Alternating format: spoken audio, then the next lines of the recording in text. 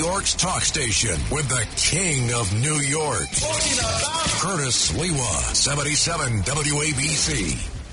Nothing can ever replace the warmth of your tender embrace.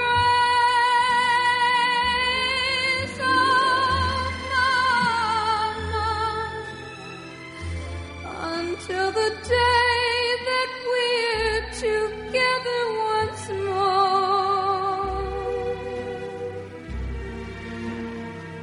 I live in these memories until the day that we're together once more.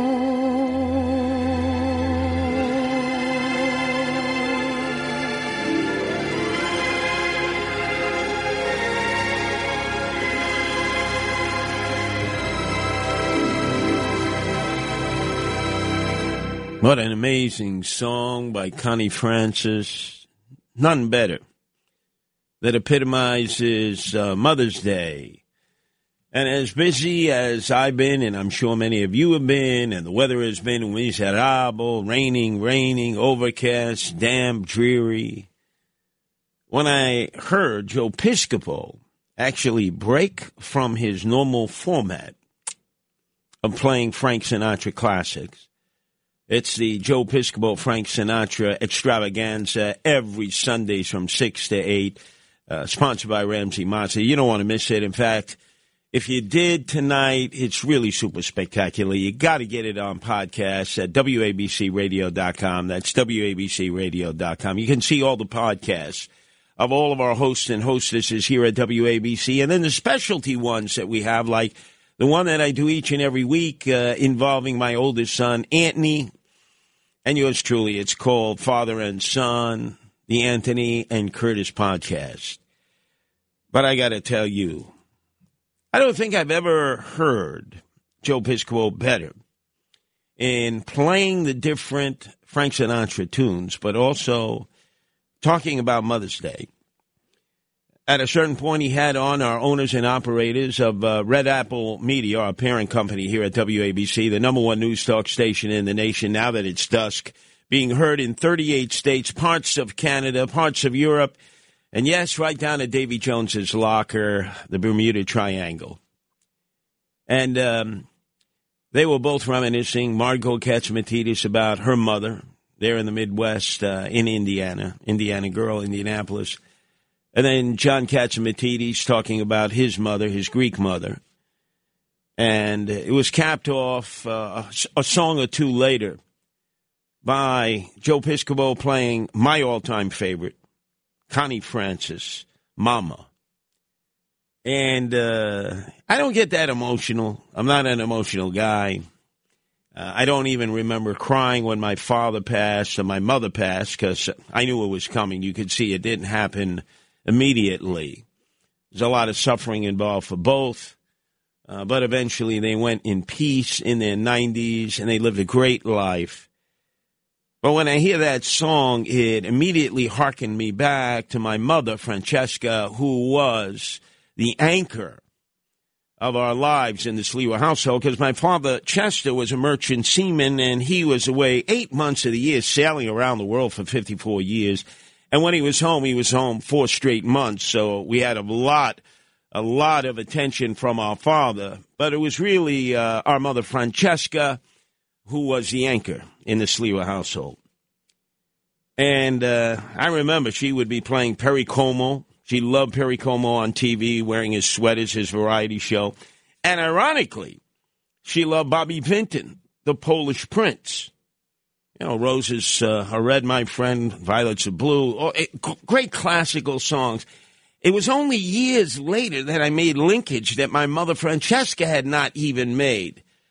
The Perry Como and Bobby Vinton came out of the same town in Pennsylvania, way out in western Pennsylvania, about 20 miles outside of Pittsburgh, a little bucolic town called Canonsburg. There's only about 10,000 people there. What is the analytics, the possibility that these two great crooners would have come out of little small town America and then dominated the musical scene until the day that Perry Como died in Florida, and Bobby Vinton still lives and still performs. And I had no idea that Bobby Vinton looked up to Perry Como in town, wanted to be just like Perry Como, and then when Perry Como left to find his fame and fortune in New York and Los Angeles, Bobby Vinton followed and ended up living in the same town out in Long Island. I learned all of that only because my mother loved Perry Como with the sweaters. And she loved Bobby Vinton, and back then you had the Victrola. Remember how we had the Victrola, ladies and gentlemen? This had the 13-inch RCA, if you were lucky, color TV, but for most of us it was black and white. And then the Victrola is where you would play your vinyl. And my mother, while doing the chores in the house, while watching my older sister Alita, my younger sister Maria, and of course me, would play those songs whenever she could on the Victrola. It was... that song just harkened me back. It also harkened me back to what was a very nostalgic weekend. Outstanding Cousin Brucey show, 6 to 10 on Saturdays, followed by Tony Orlando from 10 to 12, but especially Cousin Brucey because when he was going through playing his panoply of songs, reminded me of the interview he recently did with Connie Francis, who's still alive.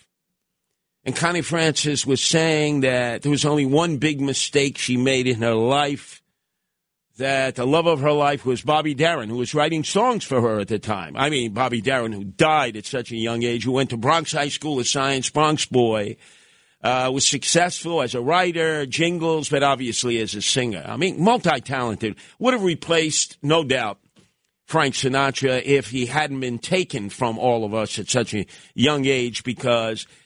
he had rheumatic fever, all kinds of heart issues at a very young age. But she said the biggest mistake she ever made was that Bobby Darin said he wanted to elope because he knew that her father would not permit that. And being the good, dutiful daughter, she went to her father and says, look, I really love Bobby Vinton. I don't want to have to elope with him. And he turned to her and said, if I ever see you with him again, I will find him, I will bend his legs and stuff it in his pocket. And they didn't see one another again. Imagine so many years later to reminisce that was the love of her life, the mistake that she had made that she could never forget. And all of these memories came cresting back this Mother's Day weekend, as miserable as it was with the weather, the rain, damp, unlike what Mays generally are. But then to light up the nostalgic flame that I know was so important to all of you. And in thinking about my mother, Francesca, who's no longer with us, I know that many of you, you're fortunate enough to have your mother or your grandmothers with you, your wives, your girlfriends, whoever the mother is of your children. And to probably for the most part, unless it was a mommy dearest kind of situation, you know, with Joan Crawford, it's not going to be positive memories for you. But for the most part, the memories with Mommy were always good. The memories with Daddy, meds and poco. Depending on what day Dad gave you a beat down or hit you so hard, your mother felt the vibrations. But I immediately looked at the front page of Sunday's New York Times. You don't get a double hernia schlepping it home any longer because it's much thinner than it used to be. But above the fold was my nemesis early on when I started the Guardian Angels in 1979 as a night manager of Mickey D's in the Bronx, then Mayor Ed Koch. And there was an expose about Ed Koch, who's been dead for years, about how he had led a secret gay life. And they were dredging up a lot of situations that had occurred with him. And I said, why? Why is this happening now? Now remember, I had no love for Ed Koch. Ed Koch, when he was mayor, did not like me, did not like the Guardian Angels. His public relations guy, the guy who controlled all the media coming out of the Koch administration, George Arts, was my nemesis. He had a deputy mayor who, Herb Rickman, who was thought was his lover, although according to this article, it turns out that he was not. But it didn't matter. They were all pile driving me. And then the transit police at that time were just making our lives miserable. I was getting arrested every other weekend, ending up on Rikers Island some of the time. We'll talk about that later on as another suicide takes place on Rikers Island, and the federal government is ready to take it over and put it into receivership as they're saying, hey, Eric Adams, what are you doing about Rikers Island? It's been 4 months. We'll talk about that later on. But at that time, as I was getting locked up and criticized and vilified and demonized in the media, he's a vigilante, he's a gang member, he's a cult leader.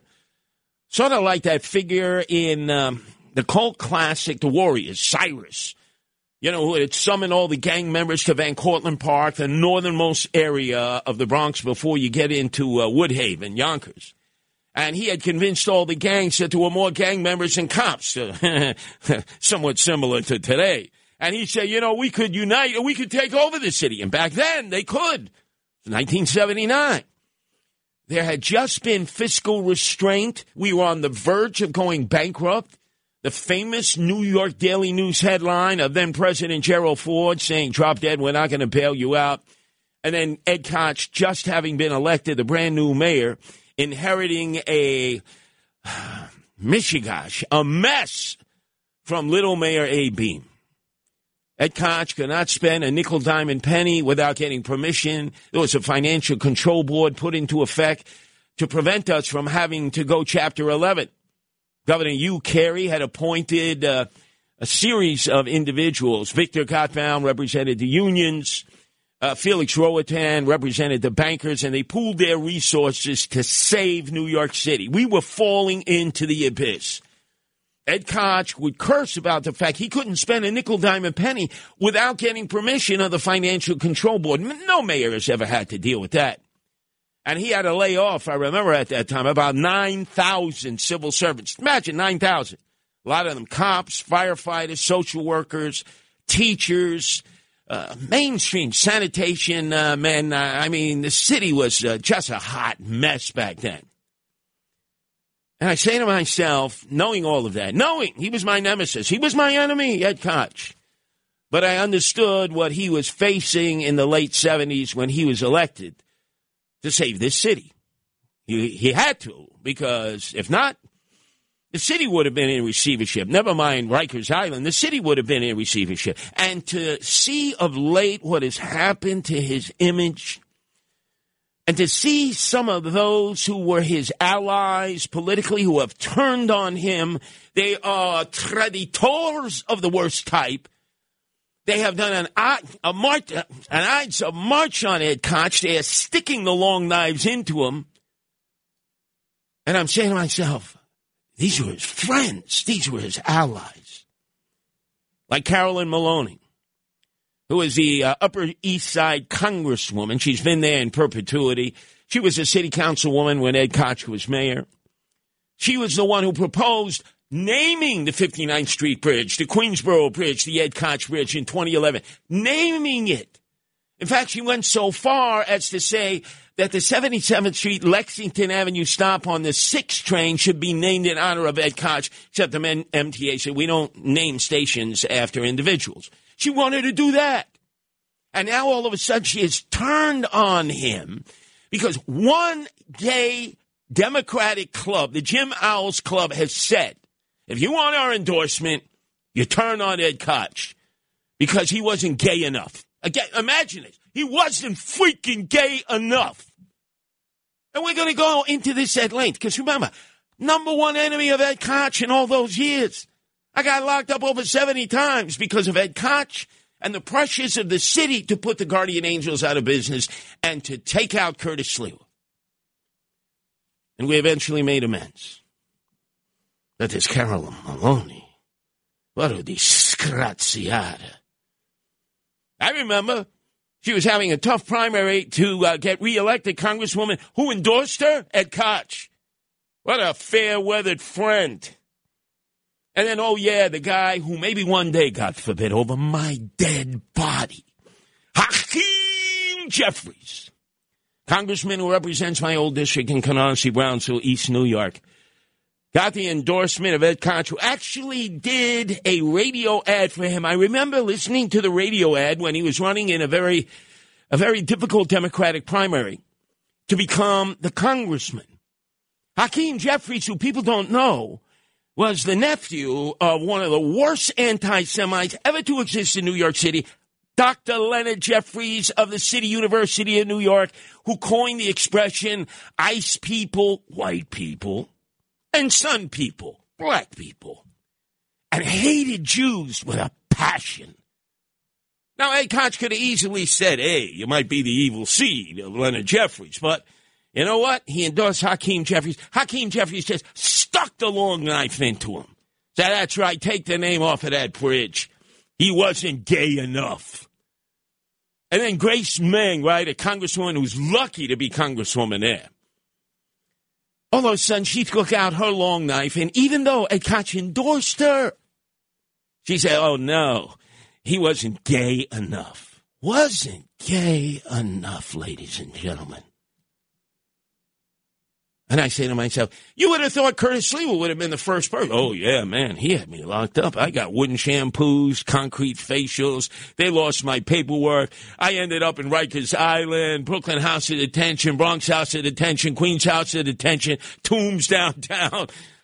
I had the number one reason to hate Ed Koch. And to be honest with you, for a long, long time, I did.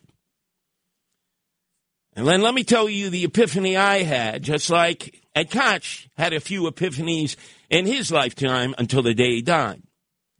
So as you all know, June 19th of 1992, I got shot 5 times with hollow point bullets by a guy named Michael Leonardi on loan from the Gambino crime family of the Carrazzos in Canarsie that I grew up with.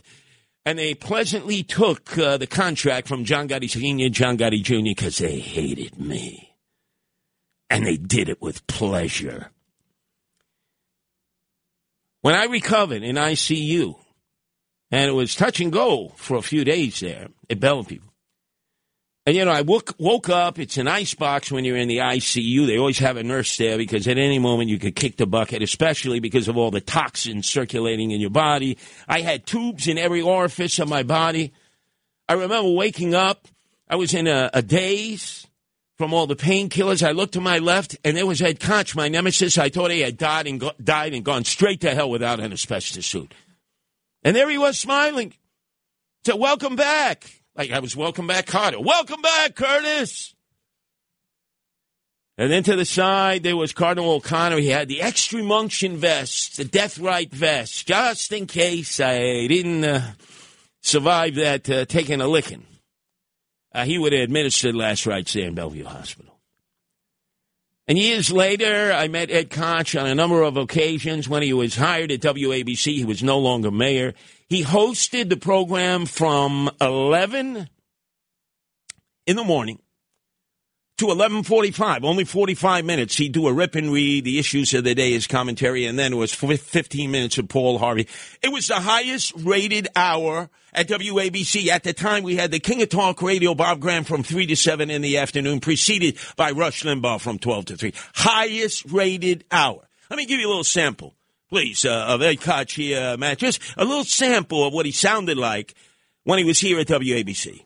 Ed Koch. This is Ed Koch on WABC, and we're going to hear from Herb, who lives in Queens. Okay, Herb. Good morning, Mayor. Yeah. First, I want to welcome you. That we finally have someone who's truly qualified to talk about our problems in the city and country.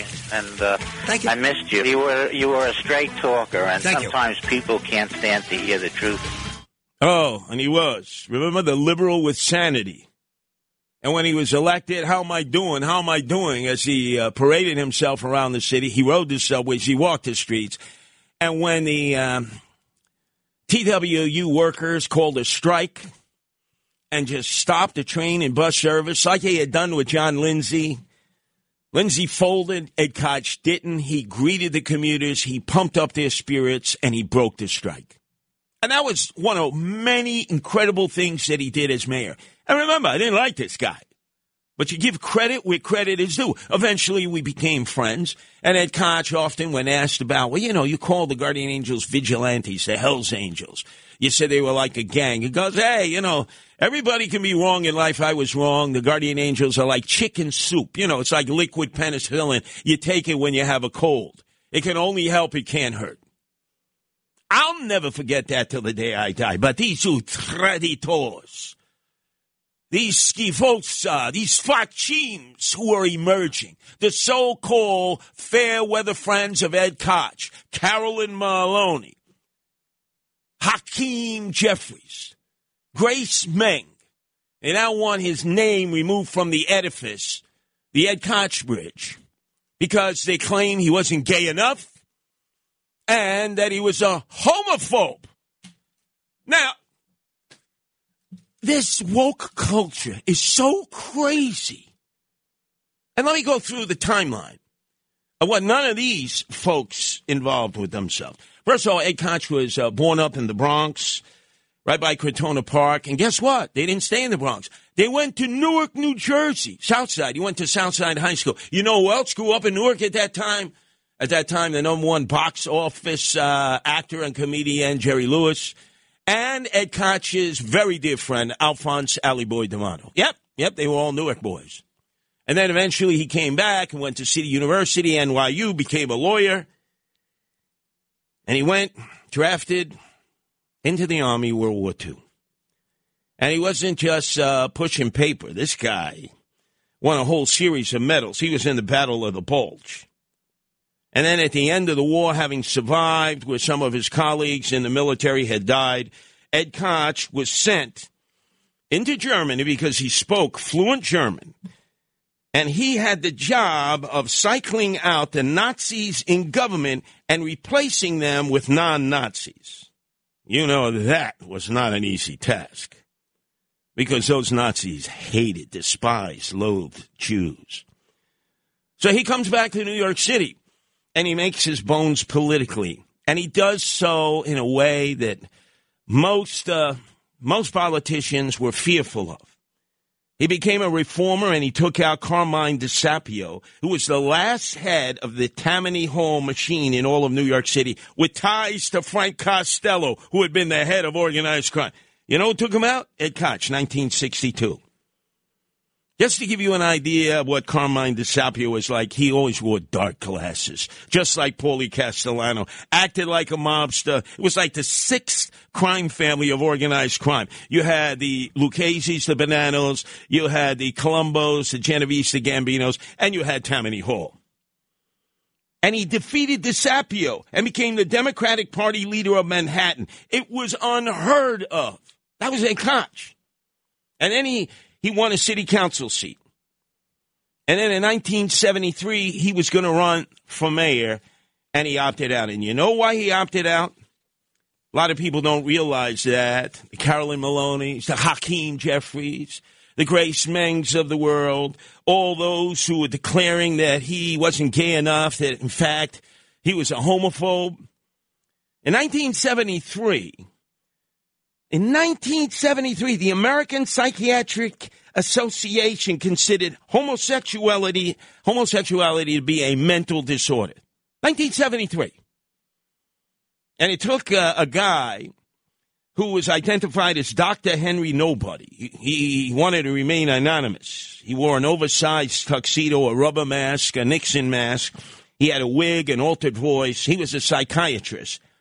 And he gave a 10-minute speech before the American Psychiatric Association meeting in Dallas, in which he announced, I am a homosexual, I am a psychiatrist, I do not have a mental disorder. Now, can you imagine what it was like in that gathering, that for 100 years believed that if you were a homosexual or a lesbian, you were mentally ill? They would put you away in a psychiatric facility, an asylum, 1972-73. And they're saying that Ed Koch should have come out of the closet. The guy's ready to run for mayor. That would have been it. Death on arrival, DOA. Because they're applying today's standards in 2022 to 1972. Imagine that. Imagine if Ed Koch would have announced that he was openly gay, people would have said, you have a mental disorder. But then again, nowadays you can say that because you're not a student of history. And again, I'm a student of history. And I recognize the tortured life that he had to have lived, knowing he was born a homosexual. And he couldn't go out there. He couldn't go to gay bars. Why? Because the Genovese crime family controlled all the gay bars. And they knew exactly who was gay and who was lesbian, and they would use it against you. They would blackmail you. That's why the Stonewall riots came about. So he had to avoid that. He had to avoid socializing. He couldn't go all of a sudden to Fire Island and be seen with other gays because somebody would have dropped dime on him, and that's it. It would have been over. He had to lead a secret life. Can you imagine the pressures on this guy in the early 1970s? Being gay or lesbian, you were considered demonic, satanic by some. It would have destroyed your political career. And these Carolyn Maloneys now and Hakeem Jeffries and Grace Meng taking advantage of the new mores of our society is saying he wasn't gay enough and he was homophobic because he wasn't there for those that were suffering from AIDS. Let me open up our phone lines. Can you imagine? I'm the one defending Ed Koch.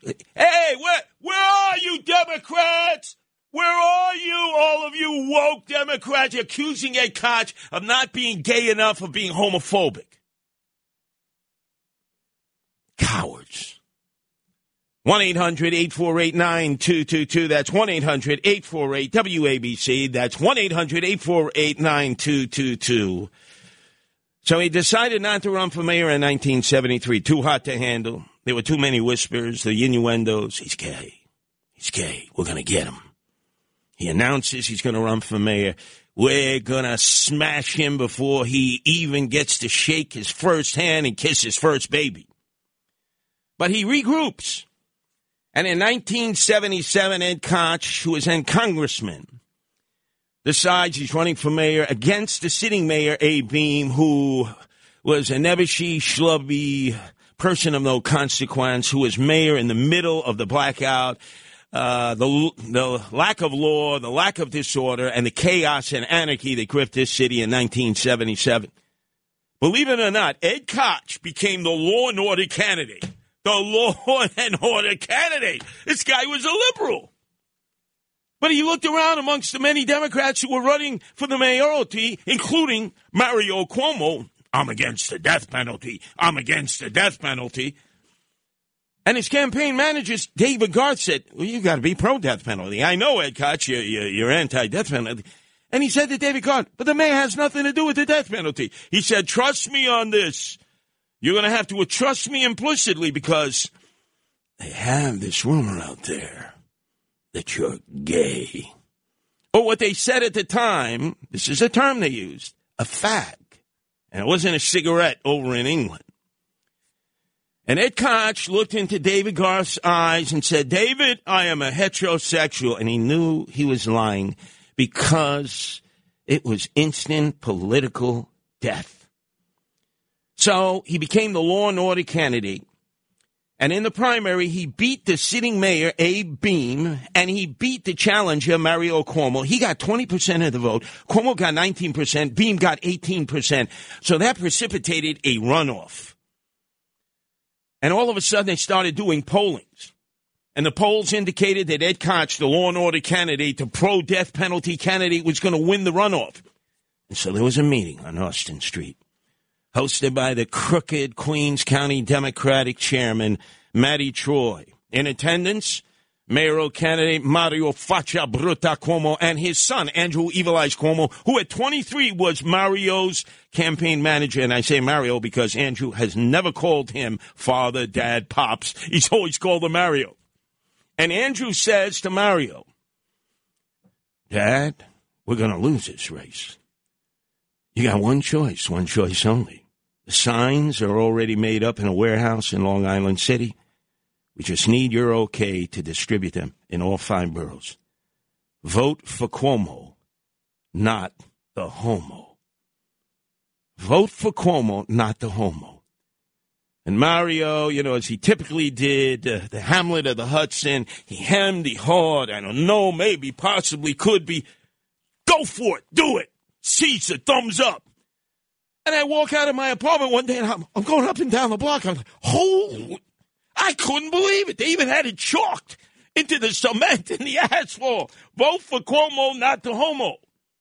You can imagine. Those polls plummeted.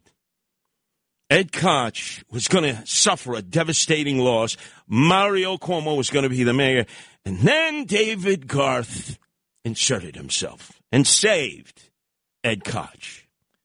Oh, you don't want to go anywhere. You turn the dial on this one, you don't have a soul. You must be vapid.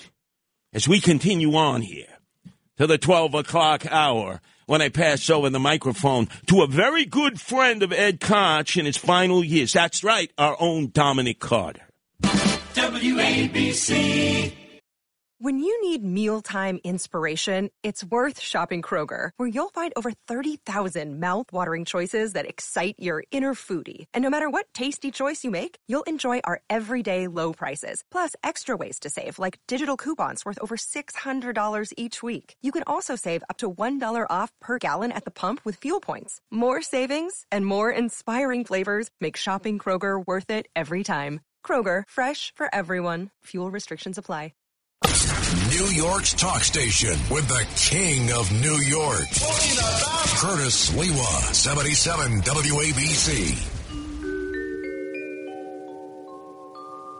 You're my Coney Island baby. Means so much to me. You're my pretty little lady. I love you tenderly. You're my lucky star. That's what you are. You're my Coney Island baby. So 1977. And Dave Garth is sitting with Ed Koch while Ed Koch is saying it's over. It's over. David Garth goes, hold on. Let me call Queen Esther. Who's Queen Esther? I remember in the study of Jewish history, the Old Testament, Queen Esther was the Jewish wife of the Persian king Xerxes. Very, very popular figure. And the modern-day version of Queen Esther had been the first Jewish-American woman to win the Miss America contest, Bess Meyerson in Atlantic City. Every booby, every Zeta out there, every Jewish mother, every Jewish grandmother hoped that their son or their grandson would meet Bess Meyerson and would marry Bess Meyerson. I mean, she was the epitome. Beautiful, gorgeous, intelligent. And so David Garth calls up Bess Meyerson, Queen Esther, and says, I need a favor from you. From now to the end of the campaign, I need you to be like Velcro on Ed Koch. Wherever Ed goes, you go. You hold hands. You whisper sweet things in each other's ears. You kiss from time to time. And you promise that if Ed Koch is elected the next mayor of the city of New York, replacing A.B., that come a certain point in his mayoralty, there will be a wedding at Gracie Mansion involving America's sweetheart, Bess Meyerson, and Ed Koch. Oh, man. Ed goes, Dave, you think it'll work? He said, let's take it out to Coney Island, Brighton Beach. Now, how do I know this, ladies and gentlemen? Because I was there on the boardwalk. I remember I had the dirty water hot dog from Nathan's Famous in my hand. I had a bunch of guys out there ready to play handball in the handball court, Brighton Beach, and I see Ed Koch and Bess Meyerson walking along with their entourage, and they're holding hands, and they're kissing each other on the cheeks, and I'm saying to myself, oh, my God. And they walked over to the Brighton Beach Bath and Racket Club. You got to understand, this was the Subway Riviera on Coney Island Avenue.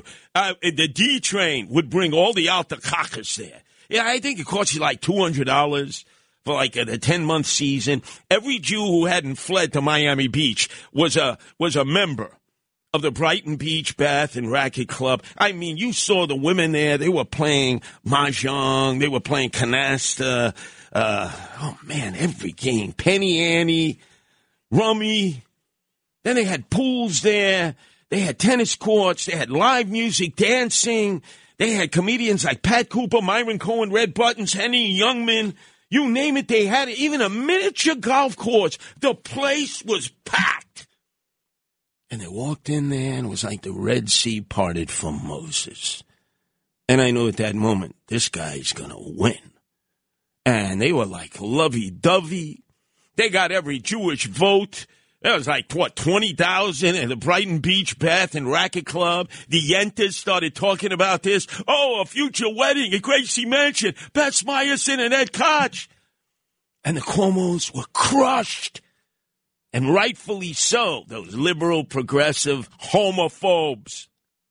Because it was all about winning. It had nothing to do with what was right or wrong. And then years later, the flip. What was it? Around 82 or so. All of a sudden, Hugh Carey stepped down as governor.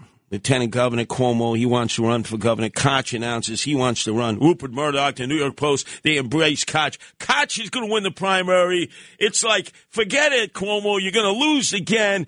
And then, unexplainedly, Koch does an interview for Playboy magazine in which he says the lifestyle outside of New York City through the rest of the state is sterile. Small towns, Albany, I'd hate to be in Albany. And he self-destructed. Cuomo eked out a victory in the Democratic primary and then went on to beat Louis Lehrman with the red suspenders, a Republican, in a very, very close race. And so all of these detractors, fair weather friends of Ed Koch, who needed him when they were running for election, Carolyn Maloney, utredito, Hakeem Jeffries, utredito, Grace Meng, utredito, have now signed on to say that if necessary, they'll get on the scaffold and they will personally remove the name Ed Koch from all the signage. I mean, who calls it the 59th Street Bridge anymore? You know, Julio and what's his name in the schoolyard? Nope. Queensboro Bridge. Nobody calls it the Queensboro Bridge. It's the only bridge that people know the name of because obviously the population wants to get rid of the Mario Cuomo Bridge and turn it back to what it used to be. The Tappan Zee Bridge. So now you know the rest of the story. And in reading this front page story, it talks about Ed Koch's personal life. I say, you couldn't let this guy rest in peace. He didn't want to acknowledge being gay. He came out of a time when to do so was like a death warrant. Leave him be. Don't dance on his bones. Don't try to buff up your resume by claiming, yeah, we attacked Ed Koch because he wasn't gay enough. And most importantly, because he was a self-hating gay man. Oofa! Our number is 1-800-848-9222. That's 1-800-848-WABC. Let's go to Gary in Long Island. Your turn to be heard here on W. Hey, good evening, Curtis. My name is Gary. I live in Long Island. Originally born and raised in Queens, New York. And was retired city worker. I got hired under Ed Koch in 1984. And I just want to thank you tonight for such a great show. I remember these old days you're talking about, and like you're the best guy. I really can't say enough about you. Thank you. No, it's so important. We remember the past. We remember history, because when all of a sudden we get critical about people in history, we forget. What was the time like? What were the attitudes like? Imagine you're going to run for mayor in 1973, and the American Psychiatric Association has labeled homosexuality a mental disorder. A mental disorder back in 1972, 73. It's unbelievable.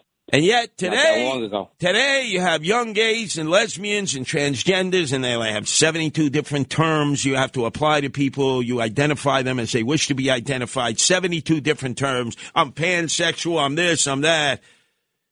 Do they have any idea what it was like in the early 70s? And do you know that all these liberals and progressives were against gay marriage?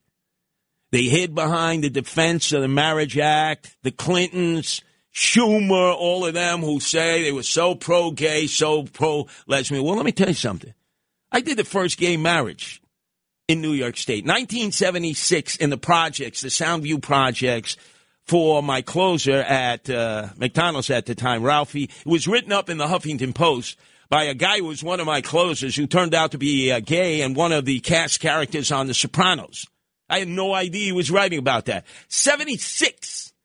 And that's when even gays would say, oh, we can't talk about getting married to one another. They'll burn us at the stake. We'll be lucky if they give us domestic partnership. These fake, phony, fraudulent fugazis. But you remember, Gary. You remember what it was like. Of course. I remember those days. I remember everything you went through and, patrolling those subways and all the, the slack with the transit police and all that stuff. And I've seen it all. Like I say, bringing back the memories. And what a great show tonight, and always a great show. And in memory of my mother friend, Cheska, she sat at the kitchen table in Canarsie. This was the day when there were no cell phones. People were calling up the house in Canarsie to get comments from this vigilante, this gang member, this domestic terrorist, Curtis Lee, a leader of the Hells Angels, not the Guardian Angels. And she became Fran White. Her maiden name was Bianco, shortened from Bianchino. So she said, I'll handle the PR. I'll know how to soften up everybody who's out to destroy you, son. Because you can't do it. You're just too hot-headed. You're too volatile. You're like ammonia and bleach.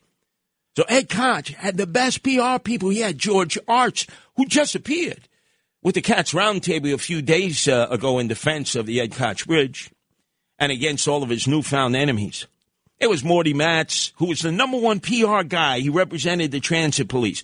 My mother would be getting calls morning, noon, and night. It's 3 o'clock in the morning. Fran White, are you aware 13 Guardian Angels were just arrested for vandalizing the D train at Stillwell Avenue on Coney Island? She would say, sir, I'll get all the facts. Just calm down. I wouldn't run with that story because, let's face it, you really have to hear from Curtis Lee. That's my mother. Nobody knew it was my mother. Years later, Koch, George Arts, Morty Matz, all the top PR people, Rubenstein, they all said, that was your mother? We would have hired her. She was incredible. She fought off the horde of all those journalists, all those elected officials that wanted to destroy you and turn you into a speed bump. That's right. My mother, Francesca, did this because you knew that I had anger management issues. She said, let me handle this, Curtis.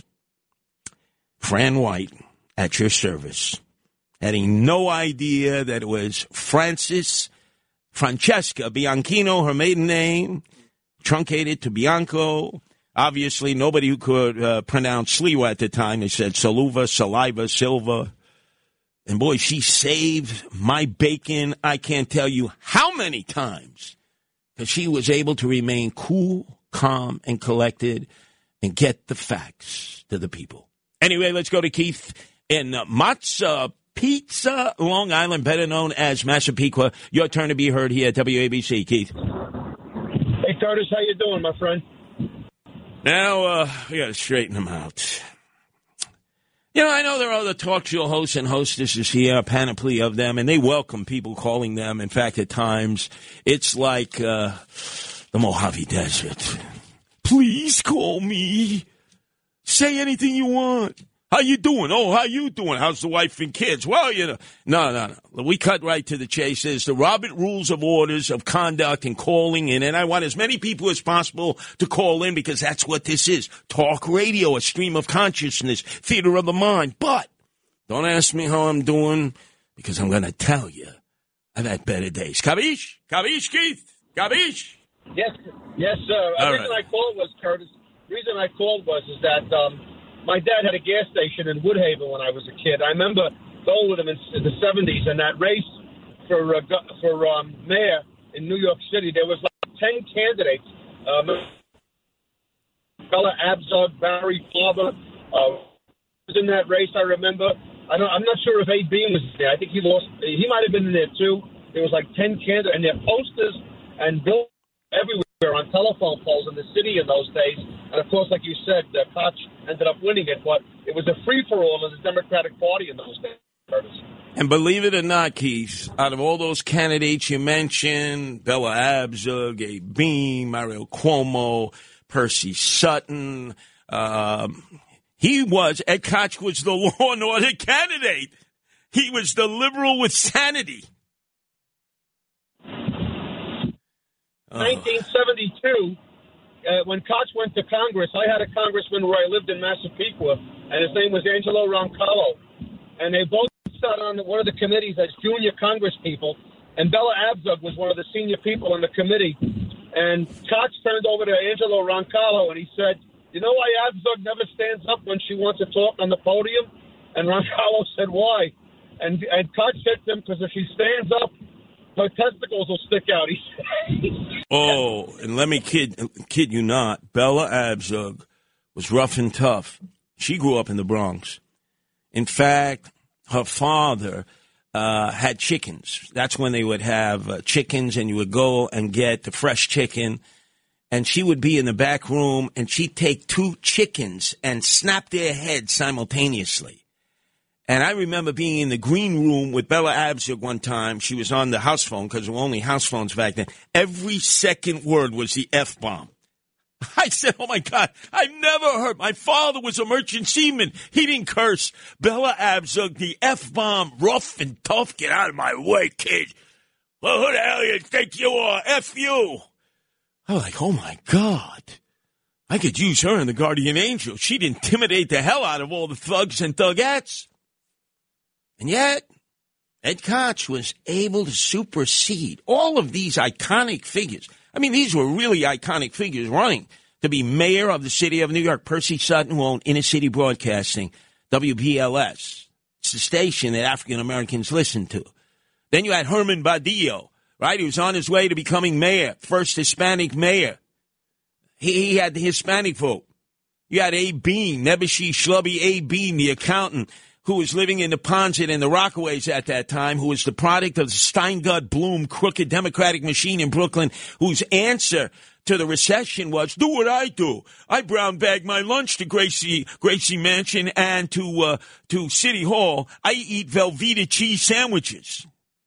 That was his answer. Can you imagine him now to inflation? Just eat Velveeta cheese sandwiches. I wouldn't doubt that Joe Biden will probably say that at some point. Although, have you seen the price of Velveeta cheese? That's going up, too.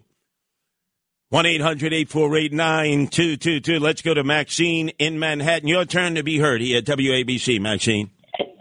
Curtis, I had to mention, as you were talking about Ed Koch, I immediately thought of Bess Meyerson. And I have to say that she went through a difficult period after this kind of so-called scandal. And there was a rabbi in Manhattan. He's since passed. His name was Shlomo Carlebach, Upper West Side Synagogue. And I remember going there, and I remember seeing her there. And you could see she was really down with what had happened, taken place. And the rabbi, Shlomo Carlebach, really was bringing comfort to her. He was like one of the only people around who was kind to her. It was a difficult time, so I wanted to just share that. Oh, yeah, but now, Maxine, I actually knew that Rabbi Shlomo. He was a fixture on the Upper West Side. But let me tell you about Bess Meyerson. So Bess Meyerson, right, every booby, every Zeta, every Jewish grandmother, every mother would want their son or their grandson, to possibly marry Bess Meyerson, right? You would go right past Hashem, right into heaven. And yet, all of a sudden, she's dating Andy Capasso, who's like a sewer contractor from Howard Beach who's using Mantan. Mantan, he glows in the dark. He's a little short guy, and I'm looking at the both of them and saying, what the hell happened? Bess Meyerson, this guy? Oh, my God. Wow. And then Hortense Gable, her daughter, was interrogated by my kumbada cheech, Rudy Giuliani. Not his finest hour, I might add. Almost cost him becoming mayor of the city of New York. Oh, wow. The memories are flowing. See, because of Mother's Day. Mother's Day. Let's go to John calling all the way from Reno, Nevada. Your turn to be heard here at WABC, John. I remember during the primary campaign of Koch against Cuomo, I remember Cuomo supporters carrying signs that said, vote for Cuomo, not the homo. That's right. Do you remember that? I not only remember it, I remember walking out of my apartment and seeing them up and down the street on trees because you weren't supposed to put them into a tree. You know, there's only one tree that grew in Brooklyn. That was considered arbicide. They had it chalked in the asphalt on the streets. They had it everywhere. Yeah. You know, and the funny thing is Cuomo's granddaughter's now gay, and Giuliani's daughter is gay. Yeah.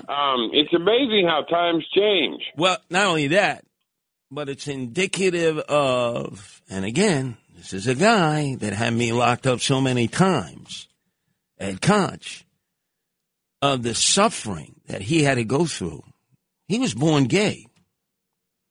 But because he was on his own personal mission, and he did a lot of good, but he couldn't be gay.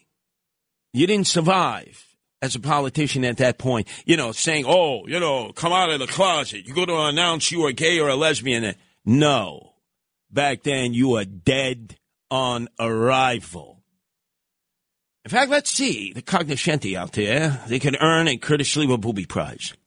There was a woman running for Attorney General of the state of New York. She was well ahead in the polls. And this wasn't in the 70s. This was much later. Guy Molinari said publicly, the Republican borough president of Staten Island, she's gay. As a result of that, she lost becoming the state attorney general. To who?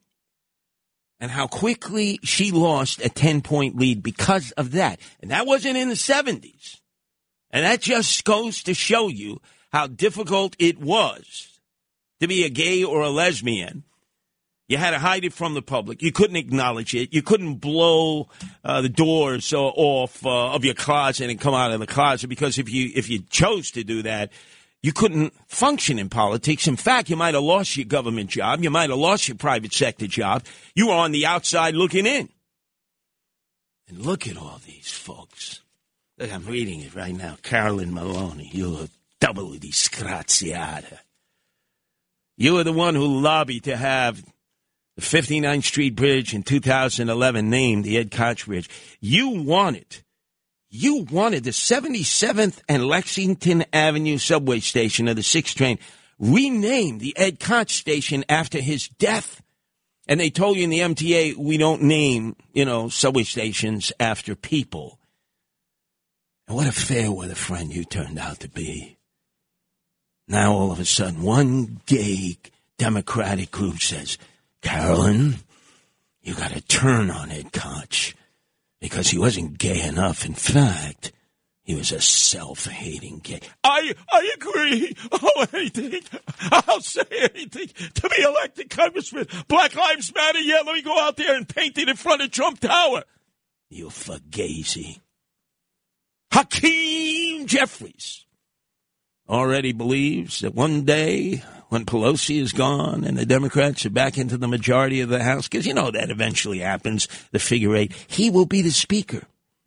The nephew of the worst anti-Semite in the history of New York City, Dr. Leonard Jeffries of the City University of New York, who was preaching, there are sun people and there are ice people.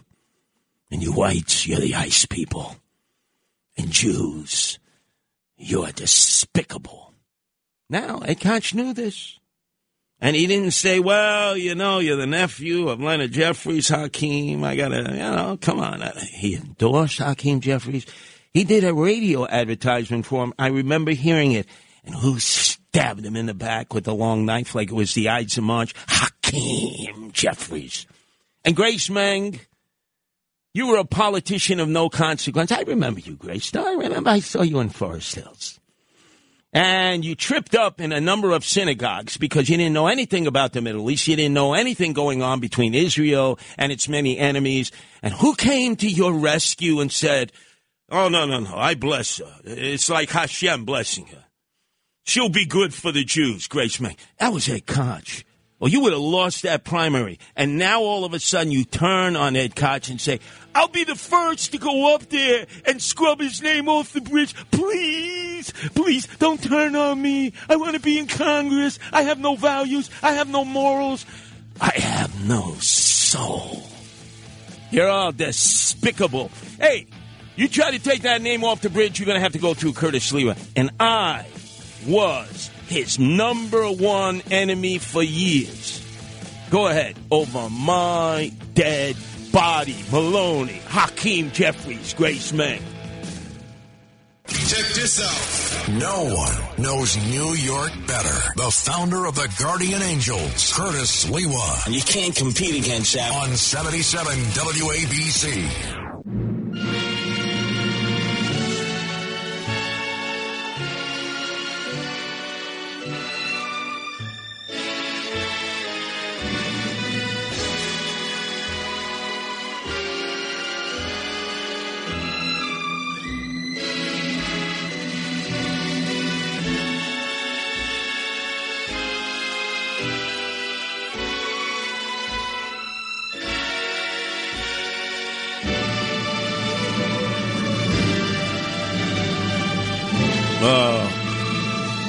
The theme song of the Honeymooners.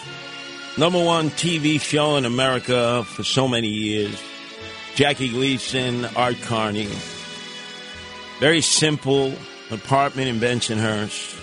Jackie Gleason, bus driver for a private company at that time because they had him. But now just imagine he is a driver for the MTA money-taking agency. And I don't know if many of you are aware, you go to the Port Authority on 42nd Street, right at about the entrance on 41st. There is a statue to Jackie Gleason, and so many people pass that statue each day, they have no idea who that is. And he's dressed as a bus driver.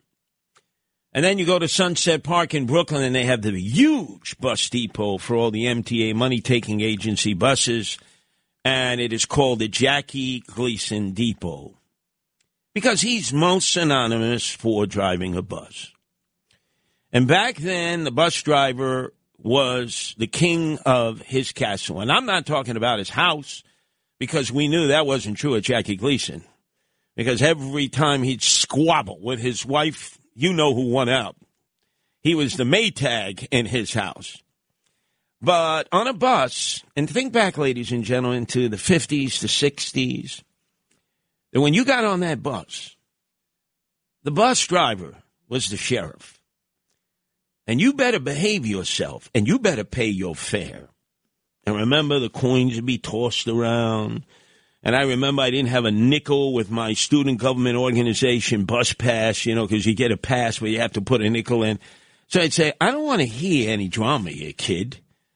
I don't want to hear soap opera. Get the hell off my bus. Get a nickel. Everybody pays their fare. You couldn't get on. And if you went to the back of the bus, remember, that's where all the troublemakers went, the back of the bus, and they'd be loud and they'd be abrasive, and sometimes they'd be messing with other passengers, or if they were talking trash about the bus driver, all of a sudden the bus driver understood he was the sheriff of his bus. He had to keep law and order. And he would take this black stick. They all had this black stick behind the chair. And at that time, the MTA, very diverse. You had Hispanic bus drivers, black bus drivers, Irish, a lot of Irish bus drivers at that time, Italians, Jews. Well, it was mostly Irish and I would say black at that time. And they had this big stick. And they pull it out and they come walking back. And man, you'd be out that back door. Because they'd whoop you. Oh, yeah, they'd whoop you. As if it was Buford Pusser, a.k.a. The Rock in Walking Tall, with that 2x4. The bus driver was in control. The fare got paid. Now, sometimes the bus driver would look at you. You were indigent. You didn't have the money. Don't worry about it. Catch me the next time. They put their hand on top of the change churner.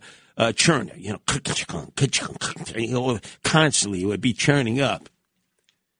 And that's the way the system provided security. The bus driver was the sheriff of the bus.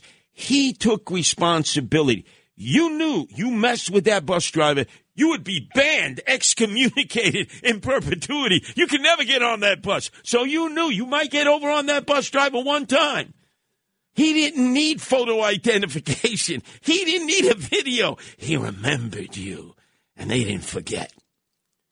Then let's speed up the years, and then all of a sudden, we decided to tell the bus drivers, you're impotent. You don't ever get involved. Because we fear a whole group of people out there who are practicing their martial art every day, morning, noon, and night, like they were doing Tai Chi in the morning. I sue, lawyers.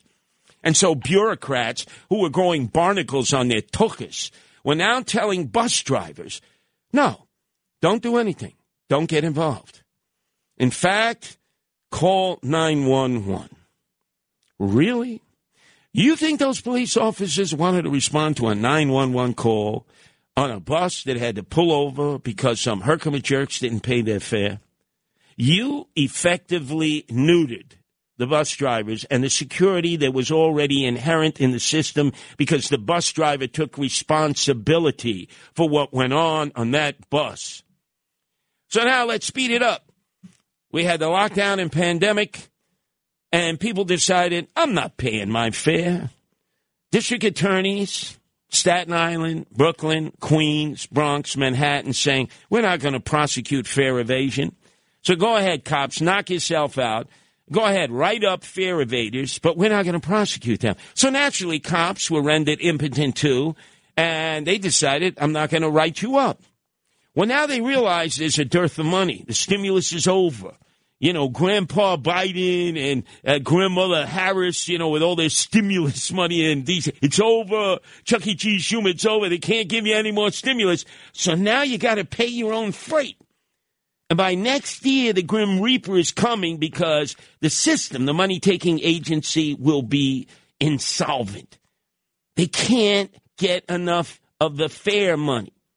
So if you look at the analytics, 30% of the people now who get on the bus do not pay their fare. They just basically give the bus driver the bird. The bus drivers don't even want to get into an argument because they're not going to get any backup. You think the MTA, the suits at J Street Borough Hall are going to back up a bus driver if he decides to get out of his seat and say, pay your fare like everybody else? Or he's going to pull the bus over and wait for a police car to come, which will take a month of Sundays, and then everybody else on the bus will be giving that bus driver grief? These people have no freaking common sense. So these are the new rules and regulations. Get this. And if you're a bus driver, good luck, pal. From now on, you cannot open the back doors. You know how the Caterpillar buses, you know how they have a middle section and a rear section that opens up so that you can actually get on the back of the bus. Nope, ain't going to happen. Everybody's got to enter on the front of the bus. So that means you think you're delayed now. You know how long you're going to be delayed now that everybody's got to get in the front of the bus. And they're going to be arguments and they're going to be battles. And you know doggone well those bus drivers are not going to confront passengers. We're still going to give them, the passenger's going to flip the bird at the bus driver and say, I ain't paying. What are you going to do to me? Where are you going to go? Go ahead. Try to throw me off the bus. Go ahead. Call the cops. See if they come. Now, they make up these rules and regulations at J Street Borough Hall because they never take a bus. If they actually took a bus and they understood the problems that bus drivers have, that passengers spit in their face, assault them, kick them, slam them, and then they're told, don't respond. It's the New Testament. Turn your cheek and say, hit me on this cheek. But it's not Old Testament like it used to be, eye for an eye, tooth for a tooth. You know Curtis Lewa. I believe in the Old Testament. Let a bus driver be a bus driver. Whether a man or a woman, they have to take control of the bus. So what have they done? The money-taking agency headed by Governor Holcomb Holcomb, that's her name because she's full of nonsense. When the hell did she ever take a bus, right? Not even a crosstown bus. Governor Holcomb has said, yes, we got to put together a blue ribbon panel to figure out how to curb fare evasion. Save yourself the expense. I'll sit down with you and tell you how to do it. Very simply, with bus drivers. Common sense does not prevail. Our number is 1-800-848-9222. That's 1-800-848-WABC. Let's go to Joseph calling from Brighton Beach. Your turn to be heard here at WABC, Joey. Good morning, Curtis. Good evening, whatever it is. We have a few things, so hang on, okay? You remember a bus driver in the neighborhood, Arnie? He had a beautiful daughter working in Donut Town over there. Oh. How did you know how did you know, Giuseppe, that I knew her at Donut Town, huh? Donut Town? Oh, I don't know. I'm the magical mystery caller as well. You know. Wait a second. How do you know so much about me, Giuseppe? That you knew a lot about me. I was trying to snack not on the donuts. I was trying to snack on the waitress. See, Joseph is stymied there. But Joseph, you think you're like CIA, criminals in action? You get to know all about me and I don't know anything about you? Donut Town, Donut World, yeah. They were good donuts. No, they weren't. They were lousy donuts. I was there for the waitress. 1-800-848-9222. Let's go to Tony, who's calling from Jersey. Your turn to be heard here at WABC, Tony. Hey, man. So I'm a lifelong born-bred New Yorker. I never imagined myself living anywhere else in the world other than New York. But not too long ago, I moved to New Jersey, and I got a message for you. Not so much for you because I know there's no hope, but maybe for your listeners. There's a big world out there, and let me tell you something. New Jersey is amazing. It's like what New York is supposed to be. I'm not talking politically. I'm talking about quality of life. New York is 5 minutes away from becoming bankrupt. It's going to be the next Detroit. There's no hope. It's beyond repair. Now, Tony, I am cognoscente of all things Garden State, Jersey. I've traveled from Camden in the south along the Delaware River, opposite the Ben Franklin Bridge to Philadelphia, and up to the most corrupt county in America, Hudson County, Jersey City, Bayonne, Hoboken. But you can't say that about all of Jersey, Tony. Well, where I am, I'm right outside of Princeton. Oh. And let me tell you something. Excuse me. Now, hold on a second, Tony. That is top shelf 5-star, what you're talking about. I'm talking about Patterson, up the hill, down the hill, 1st Ward, 4th Ward. I'm talking about South Orange Avenue. I'm talking about Newark. I'm talking about Central Avenue. Let me tell you something. That's the buffer. That's the buffer that we have to filter out the New Yorkers that want to come to Jersey. They got to go through all that wasteland. It'll pick up a couple of particles, but the good people make it out to the central. Tony, you tax too much. You got a governor, right, who calls you all knuckleheads, and you reelected him against Citarelli. There's no hope. There's no hope for anybody politically, but let me tell you something. At least over there, we have space. A man can have his... He'll be in North Carolina by the end of the month. You see the taxes they pay down in Princeton Township? The hell is he talking about? He'll be in North Carolina. Yeah, that's the number 2 go-to state. First is Florida. But you know something? You can't even get a house in Florida anymore. There's no more supply. You can't even get a rental. I mean, it's maxed out, DeSantis land, Freedom Land. The next stop, North Carolina, then South Carolina, then Georgia, then Virginia, then Texas, then Tennessee, then parts unknown. Yeah, Tony will be leaving for North Carolina, I predict, in a month. Or maybe, just maybe, he works for the knucklehead. The real knucklehead that you all reelected there as your governor, half in the bag, Murphy. Who does not believe in drinking water. If you've ever been at a podium with Governor Murphy, remove that glass that's always there, and you notice how droplets are on it. That's not water. Man, that's vodka. Straight. 1-800-848-9222. Let's go to Juan in New York. Your turn to be heard here at WABC. Juan. Hey, Curtis, how you doing? I'm not asking because you've had better days, but here's the story. You were talking last week about the union. Why don't the bus drivers unionize and screw the system up as well? I mean, everybody's doing the union thing, so why don't they do the union and say either you let us, take control of our bus and, send people off that don't pay the fare, or we're just going to stop driving.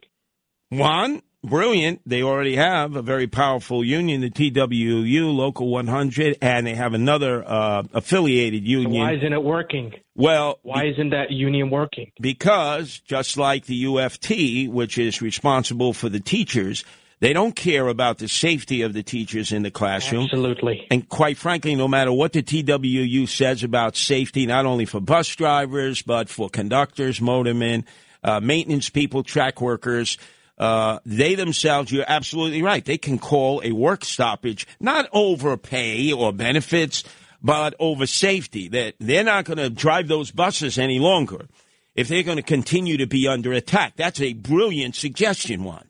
Yeah, and I don't see them getting attacked so much as, people don't pay the fare. If I was a driver, I'd say, screw you. I'm not even asking people to pay. If people pay, they pay. If they don't, you know what? I don't have the authority to throw them off the bus. So I'm just going to let them move on. And I think a lot of drivers are doing that. And that's the smart way to do it. And by the way, a lot of people, what they do is they don't go on from the front. They go at 8 to 10 in the morning. They wait at the stop, and the bus is jam-packed, and the back door opens up, and, people come out, and then the other people, most people going from the back and not from the front, they don't have to pay at all. And you're an observer. This is simple. If you just stood at a bus stop and watched this, but you think the overpaid, high-priced, white-collar executives at J Street Borough Hall even bother to see what you see and any average person can see by standing at a bus stop? I'm sure they don't see it unless, that the accident end up on a bus, which would mean that they got drunk the night before. But I'll tell you what, but the driver shouldn't care that much, I'll tell you. Well, no. Hold on a second. Could I have the honeymooners theme again here, Matt? I realize you are handicapped to a degree because you're the board operator for Frank Morano. Let's think, as you go to pick up your bus at the Jackie Gleason Depot, largest in the system in Sunset Park, or you happen to be walking into the Port Authority on 8th Avenue to catch the Port Authority bus and all the buses to the 6th borough of the city of New York, the Catskills, the red bus. It takes 2 hours to get there and back because it's a better quality of life. What? Ask yourself the question, what would Jackie Gleason have done? I guarantee you weren't going to be able to get on that bus without paying your fare. 1-800-848-9222. Let's go to Charles in Queens. Your turn to be heard here at WABC, Charles. Yeah, hi. This is what I got to hand it to you. You talk about 70 hours a week on the radio, and you always have something interesting to say. Pretty amazing. Okay, I also saw you several days ago by Flowers Hills. You were speaking about the guy that was killed at Jewel Avenue and Queens Boulevard. Yeah, by the way, Charles, to show you what a crime dilemma we're in. Chinese Asian delivery guy, age 45, really been a part of that community for years, gets shot and killed because he didn't give enough duck sauce. And they still haven't caught the assassin, the executioner yet. Everybody knows who the assassin, the executioner is. But the cops haven't made an arrest yet, Charles, which means that entire community of Forest Hills, they never really had crime problems before. They're like living in Fear City now. Yeah, a lot of loonies going around. The new no cash bail is just insane. Just insane. Well, we're patrolling. The Guardian Angels are patrolling Forest Hills. Hopefully we'll help catch the guy with the police and then restore calmness. But you had a story about a bus. What was that? Right. This guy gets I haven't thought of this joke in who knows how many decades. This guy gets on a bus with a suitcase, and he puts in a nickel. The bus driver says, hey, man, it's 10 cents now. He says, screw you, a nickel is more than enough. What do you do? And he goes and he sits down with the suitcase in the back of the bus. The bus driver keeps on saying, give me the damn nickel. I'm going to get, and he refuses. So the bus driver stops in the middle of the bridge with the water, on both sides. And he says to the guy, goes over to the guy, stops the bus, and says, give me that nickel. No? Okay, so he takes the suitcase, opens the window, holds it over the water. I'm going to drop the suitcase in the water. The guy goes, you son of a bee. Not enough. You're trying to force a nickel out of me that you don't deserve. You're trying to drown my grandson in the suitcase. His grandson. God, it's almost as bad as the jokes that I heard on the Frank Morano show, and they were really bad. Ladies and gentlemen, you got to go to the podcast. I think it was last Thursday morning at about 4 o'clock. Maybe the worst jokes that I've ever heard, starting with Frank Morano. It was so lame. So lame. Charles. Although I will tell you this. I see those yellow school buses. The Orthodox Jews, the bus drivers. You think they put up with any crap on their buses? I don't know. You think if you're a Booker boy, Matt, and you're on any of those yellow buses, going to and from the shuls and synagogues, that you're going to be able to pull any stunts on that bus? I have a feeling that guy will get up with the payas dangling and beat the living daylights out of you. I got the old school bus, remember? When the nun used to get on that bus. Remember, you'd be going on a field trip, and Sister Ruth was on that bus. Do you think anybody acted up on that school bus? That nun would hit you so hard with that 3-foot ruler, your mother would feel the vibrations. And then they toss you off the bus, and you say, well, how am I going to get home? You figure it out, kid. 1-800-848-9222. That's 1-800-848-WABC. Let's go, if we can, to Greg calling all the way from Phoenix, Arizona, which has received the most population increase of any city in the nation. Your turn to be heard here at WABC, Greg. Hey, Curtis, that's because it's 102 and breezy out here. Who wouldn't want to come to Phoenix? Wait, that's now, in the summer. I remember patrolling there. My red sateen jacket was hermetically sealed to my skin. It was 120 degrees in the shade. Yep. It's getting there. 108 next weekend. Anyhow. Hey, look, let me ask you a question, seriously. With all we know that New York City has a ton of problems to work with right now.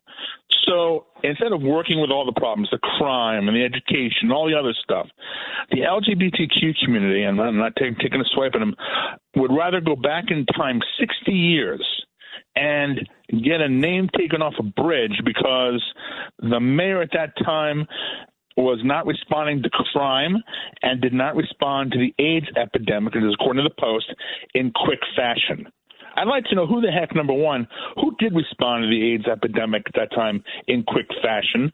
And from what I can recall from living in New York, crime was a problem for decades, not just during Koch's reign in the office. Well, no, brilliant observation. And remember, Dr. Fauci was put in charge of the explosion of HIV/AIDS, and he himself was off the beam so many times. But I will tell you what the real beef is.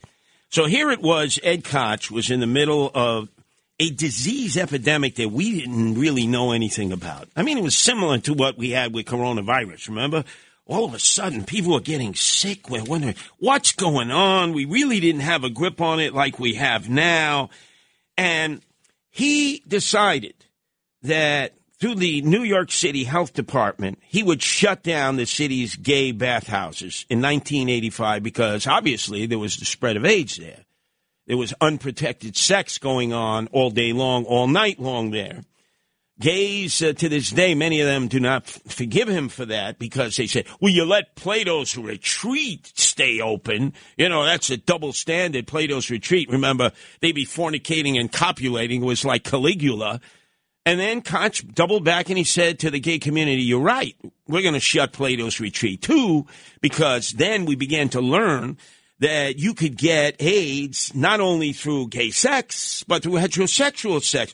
So you see where all this resentment comes from, Greg? Way back in 1985. Oh, my God. But 6 decades later? 6 decades. Because what? Is that because cancel culture is such a big phenomenon right now? They waited 6 decades? They couldn't have done it 3 decades ago? The reason, Greg, they're doing it now is because they can. And when you have AOC, all out crazy, Alexandria Ocasio-Cortez, with the Democratic Socialists of America, the Justice Warriors, looking at her fellow Democrats and saying, my little pretties, you will do as I say, or we will cancel you. There's Carolyn Maloney, lifelong friend of Ed Koch. No, I'm shrinking. I want to stay in Congress forever until I'm 128. Coward. They're all cowards. Tom DiNapoli, the state controller, he wants to remove that. Hey, Tom. I'm not going to say what I should say. Nice guy, Tom, but hey, you're wrong on this, Tom. And, you know, I'm very similar situation to what Ed Koch was. Need I say anything more, huh? Got a double disgraziata, a double shanda. And there are people now who are still closeted gays and lesbians who don't feel that they can come out with all the liberations that you have now, with all the freedoms that you have now, hard-fought as they were. But by the Ed Koches of the world, how quickly they forget. It's almost like they went to his grave, which is at the Trinity Cemetery, and they kicked dirt right onto his tombstone. 1-800-848-9222. Let's go to Adam, who's calling from Jersey. Your turn to be heard here at WABC. Adam. Hi, Curtis. How are you? See, this is because so many of the hosts and hostesses here have no rules and regulations. A person can call up and say, first time caller, long time listener. Don't ever try that with me because I know you're lying. And don't ever thank me for taking your call. Oh, thank you for taking my call. I've just been soliciting for phone calls for like the last hour. And never, ever, Adam, ask me how I'm doing. Because I've had better days. Kabish? Kabish, Adam? Kabish? Yes, sir.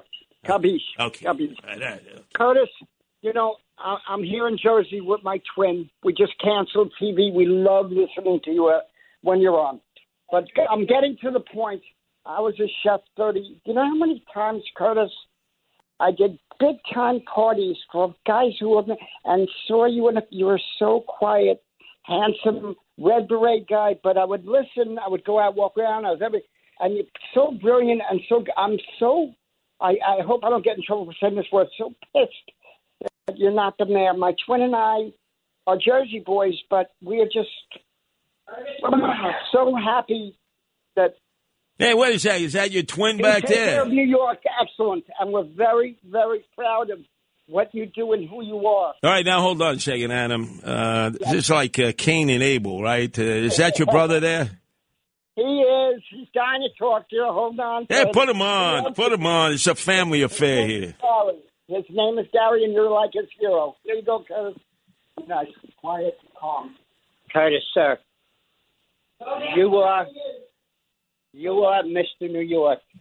And if the city's going to be saved, it's going to be done by Curtis Lewa and the Guardian Angels. Absolutely. Well, I'm telling you, Adam, we will do our part. And we certainly want Eric Adams, our new mayor, to succeed. He's the swagger man, got no plans. So hopefully he'll buckle down all weekend long. I saw his itinerary. He's going to restaurants. What is he going to restaurants for? He needs to go to neighborhoods. He needs to see where the crime is out of control. You can't base it on the fact that you were a cop for 22 years. Things change. That's why I'm still out in the subway, still out in the streets. Nobody can tell me, oh, you have no idea. You haven't been out there in a month of Sundays. It's different now. Crime patterns have changed. Technology has changed. You need to have your boots on the ground. That's the problem. He's wearing Ferragamos and designer suits. You're not going to be riding the subway in that. Trust me. because you'll never be able to wear that suit again. It'll be soiled and damaged, and you won't even be able to sell that at a Goodwill store after riding the subway. WABC. Check this out. No one knows New York better. The founder of the Guardian Angels, Curtis Lewa. And you can't compete against that. On 77 WABC. But now him gone a Rikers Island. Him never want go a Rikers Island. Him used to walk and screw up him face. But now he's spending enough time upstate. Now, how many times have you seen stories about The Rock, Rikers Island? And it's like a tour group of elected officials will go out there and they come out and they're horrified. Oh, I was just subjected to defecation education. Oh, I've been soiled. Look, the inmates do that on purpose because they know that they can totally psych out any visitor. I'll kill you. But the reality is there are major problems on Rikers Island. And unfortunately, this mayor, Eric Adams, was never a Rikers Island guy. I had no choice because I was locked up on Rikers Island many times. You know, they don't give you a choice. They say, hey, Sliwa, we lost your paperwork. We're going to have to send you to the Rock a few days. Really? It's like I should be arraigned. I'm already in the tombs downtown. 100 sentences. Nah, it's going to take a few days. Next thing I know, I'm on the Rikers Island bus. I'm with all these gavones. I'm in a dormitory with 40 guys and one little African-American correctional officer woman there with a body alarm and nothing else. And they're all looking at me like, oh, God. We're going to tear you limb from limb the moment the lights go off. Feet don't fail me now. I mean, I've been in Punk City protective custody. I've been in what they call segregation, in the Bing. Been in a cell. Had to share it with another gavone and let him know straight up, I'm not your Maytag, pal. Let's get that straight right away. And you ain't getting none of my commissary. Or we're going to fight over those ramen noodles. Imagine, you're going to kill somebody over ramen noodles. And, of course, what do you think is the most desired product in the commissary? What do you think is the one thing that inmates would die for in the commissary? Let's see if anybody out there has done time. I know you have on Rikers Island. Or you could be a correctional officer, embattled as you are, where you always want a second serving of pancakes in the morning, made by the inmates, I might add. Oh, the pancakes are good. Yeah, can I have a second serving? You know what those inmates are putting in the pancakes? They don't care. It's free. 1-800-848-9222. That's 1-800-848-WABC. So let me give you the latest on Rikers Island. Huge problem under David Dinkins when he was mayor. So bad, the union actually took over Rikers Island. People don't know that. They took over the bridge that leads from Astoria, Steinway Street, right into Rikers Island. Took it over for like 2 days and just beat the living daylights out of all the inmates who were giving them a hard time. It was total anarchy. Now, how is it Rudy Giuliani gets elected mayor? It's like 19,000 inmates. They not only were housed on Rikers Island, they were housed on barges that Ed Koch had brought in from the Argentine campaign. That's right. He wasted our money buying these British troop transport barges. There was one, if you remember, in the East River, one over on the west side in the Hudson River. They had the barge over there by Hunts Point. They still have that. 1,000 inmates are on the barge. They had the Queens House, the Bronx House, the Brooklyn House. They had the Tombs. How do I know about that? Because I've been in each and every one of them, pretty much. And they had close to 20,000 inmates. Who did Rudy put in charge of the prisons that were out of control? Bernie Kerik. And the first thing that Bernie instituted, to his credit, was that you can't be wearing your Timberland boots. You can't be wearing your Nikes, your Pumas. You're going to have to, that's it. You give it up until you get released. We're going to give you Air Giuliani's. They took Skippies, which was the most humiliating sneaker you could get, and they painted them fluorescent orange so it would glow in the dark. To be wearing a pair of Air Giuliani's as an inmate was a form of degradation. But all of a sudden, the slashing stopped. Inmates weren't slashing other inmates. Correctional officers weren't being attacked. Things settled down. Now, how is it that Rudy and Bernard Kerrick could manage a system of close to 19,000 inmates with, sure, they had some problems from time to time. It's a prison. But nothing compared to now. So last year, you had 16 inmates who died in jail on Rikers Island. Some of them who hung themselves. Let me tell you the dark, dirty secret. Because the inmates control the asylum, the Bloods, the Crips, MS-13, the Trinitarios, the Dominican gang, they control a lot of the tiers. The correctional officers do not control them. They kill an inmate, and then they take the sheet and they make it appear like he hung himself. So the correctional officer finally gets there, cuts him down, like Jeffrey Epstein. Sure, he committed suicide. Yeah, you keep believing that in the federal lockup. That's now closed, by the way, downtown Manhattan. But they cut him down and they said, death by suicide. Really? Think of it. You could kill a guy. You could hang him there with a sheet. The correctional officer should be checking like every half hour. They don't have enough or they're too afraid because the gangs control the tiers. So you got to get control of the jails from the gangs. Now, Eric Adams spent more time in Hollywood than he spent checking on Rikers Island. He finally got there Friday afternoon to give some awards to correctional officers who have given not only meritorious but very heroic service out there because they're really outnumbered.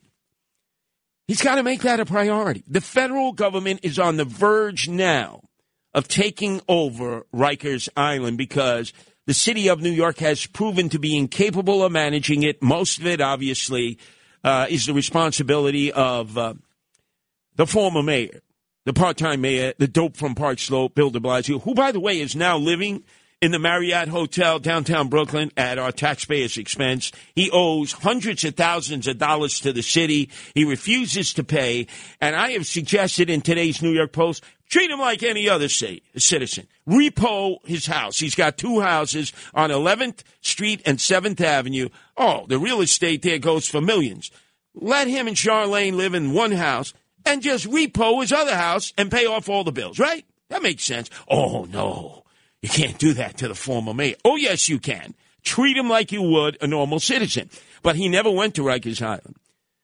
My advice to Eric Adams is if he doesn't feel the need to go to Rikers Island, I volunteer. Because I know the place. I've been locked up there. C-74, C-76, high five. Let me give him a shout-out, right? Because they'll say to me, got to give me a shout-out on the radio. Come on, Curtis, give me a shout-out on the radio. I'm not going to give you Ugats, Bupkis. What do you mean a shout-out on the radio? The correctional officers need desperate help. They do not run Rikers Island. Let's get that straight. The media is afraid to go there. The elected officials are afraid to go there. I have no problem going there. I will be more than happy to volunteer my service to the new mayor, Eric Adams, because he ain't going there with his Ferragamo shoes and his custom-designed suits, because guess what? One of the inmates will be wearing it. Oh, yeah. They'll strip him down like they would a carcass in the Mojave Desert and be walking around and say, look, I got the mayor's threads on. Look at these Ferragamo shoes. Our number is 1-800-848-9222. That's 1-800-848-WABC. Let's go to Olivia in Queens. Your turn to be heard here at WABC, Olivia. Oh, happy Mother's Day to you, Curtis. Thank you. What memories you bring back to us, and thank you for all that you do for us here. But, I think it's funny. I have a dear friend who's a corrections officer at Rikers. Oh, my God, they are saints. I don't know how they do it. I don't know how you did it. But is it the honey buns that they enjoy? Yes. As treats? Oh, you got it, Olivia. Honey buns are like currency. So weird that you... Oh, my gosh. It's so strange that he mentioned that. Right, out of everything. Ramen noodles, honey bun. Now, yes. You see, legally you can't smoke any longer. It used to be menthols, Newports. Right. Oh, wow. If you had Newports, that was like currency. Honey buns. They will slash each other's throats to get a honey bun. Weird that you talked about this at some other time, and I happened to ask him, the honey buns. It's a personal experience. There I was housed, and a guy came up to me, and he said, hey, white boy, I want your honey buns. Oh, first you came for my honey buns. Then you came for my tuchus, right? And you know what you're going to get right now? A Popeye Twister Punch. Pow! Zam! Down he went. You know, and sadly, you're right. You know, I also wish him well, Mr. Adams, but he's no match for this, unfortunately. Well, look, how sad. Maybe I'm going to offer him help. Look, he doesn't want to deal with Rikers, and I got to be honest with you, nobody really wants to deal with Rikers. It's a hot mess. That's why they can't figure out whether to keep it open, close it. But you got to get control of it first before you do anything. These gangs, they know me. You know, I'll be walking in on the Bloods. You know, they'll declare revolution, the Crips, MS-13, the Trinitarios. But you got to get control of the tiers, and you got to segregate the gang members away from one another. You can't keep them all together because they're like little armies in there, Olivia. And I think I have enough street smarts where I can say to the brand new correctional commissioner, Molina, hey, Molina, you see that tier 22? Let me tell you, you see Jose there? He should not be on that tier. He's the general. He's the shot caller. They're not doing that, Olivia. They're not doing that. Wow. I know there are correctional officers. I know them personally, men and women. They have the toughest job in the city. Nobody has a tougher job than correctional officers in the city of New York, Olivia. And if they think you have their back, they will provide information. They will help get control of the system, but they also need some additional correctional officers. Now, the mayor, to his credit, has put money aside in the budget to hire them, but it's going to take months to train them. Over in Middle Village, they have their academy, but they haven't trained the class in over 2 years. So I'll be more than happy to help the mayor and his staff get Rikers Island back. Is anybody volunteering to go to Rikers Island? I'll straighten it out, right? You don't see, there's not a long line, over the bridge in Steinwich. I'll help. No. Let's go to Bobby in Jersey City. Your turn to be heard here at WABC, Bobby. Curtis, how are you, buddy? Curtis, it's a shame you would have been the best mayor. Nobody knows the city ins and outs like you. You're not part of the machine. You know the deal. We're not going to get into it. But, Curtis, I propose we got to name a bridge after Curtis. How about the Kosciuszko, the Polish war hero who was who designed West Point? Hold on, Bob. How about that? Hold on, Bob. Hey, you got on. It's not the Kosciuszko Bridge. It's the Kosciuszko Bridge. Oh, well, I'm only half Polish, Curtis. I'm Irish. Hey, look, I'm half Polish myself. But no, how many people will say, oh, the Kosciuszko Bridge? You mean like the mustard? Hey, I had something for Easter, Curtis. I love that stuff. I gotta tell you. Let me ask you a question. What did the Polish generals do to New Jersey? That is the ugliest bridge I have ever seen in my life, the Pulaski Skyway. It is the ugliest bridge in the world. Am I right, Bobby?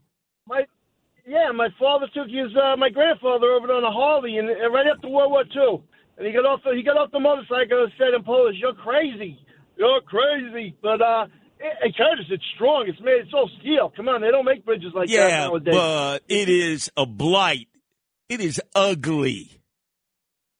By the way, I got to tell you a story, Bobby. There it is on the Grand Marshal of the Pulaski Day Parade. We're going to St. Patrick's Cathedral for the parade up Fifth Avenue. I got the tux and tail on. Naturally, my red beret. I'm not wearing the top hat. I come walking out. And then all of a sudden, there's a tour bus. This is long before the lockdown and pandemic of March of 2020.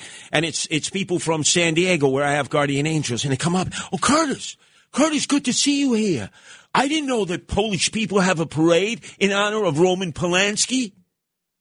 And I said, no, not the pedophile on a pedestal. Pulaski, Kosciuszko, heroes of the American Revolution. Who along with Lafayette, we are here from the French, and von Steuben of the Germans helped George Washington and the American Revolutionary Army defeat the strongest army in the world, the Redcoats. Now, let me give you a little inside story here. All this gender identification, it's driving me nuts. Like, you can be identified by 72 different ways. Pansexual, heterosexual, asexual, all this. So Steuben, General Steuben, who actually brought discipline to the ranks of the Revolutionary Army at Valley Forge because they were about ready to jump ship, was totally gay. I mean, he was so gay, he had a posse of other Germans who were following him. I mean, they might as well have been on Cherry Grove, Fire Island.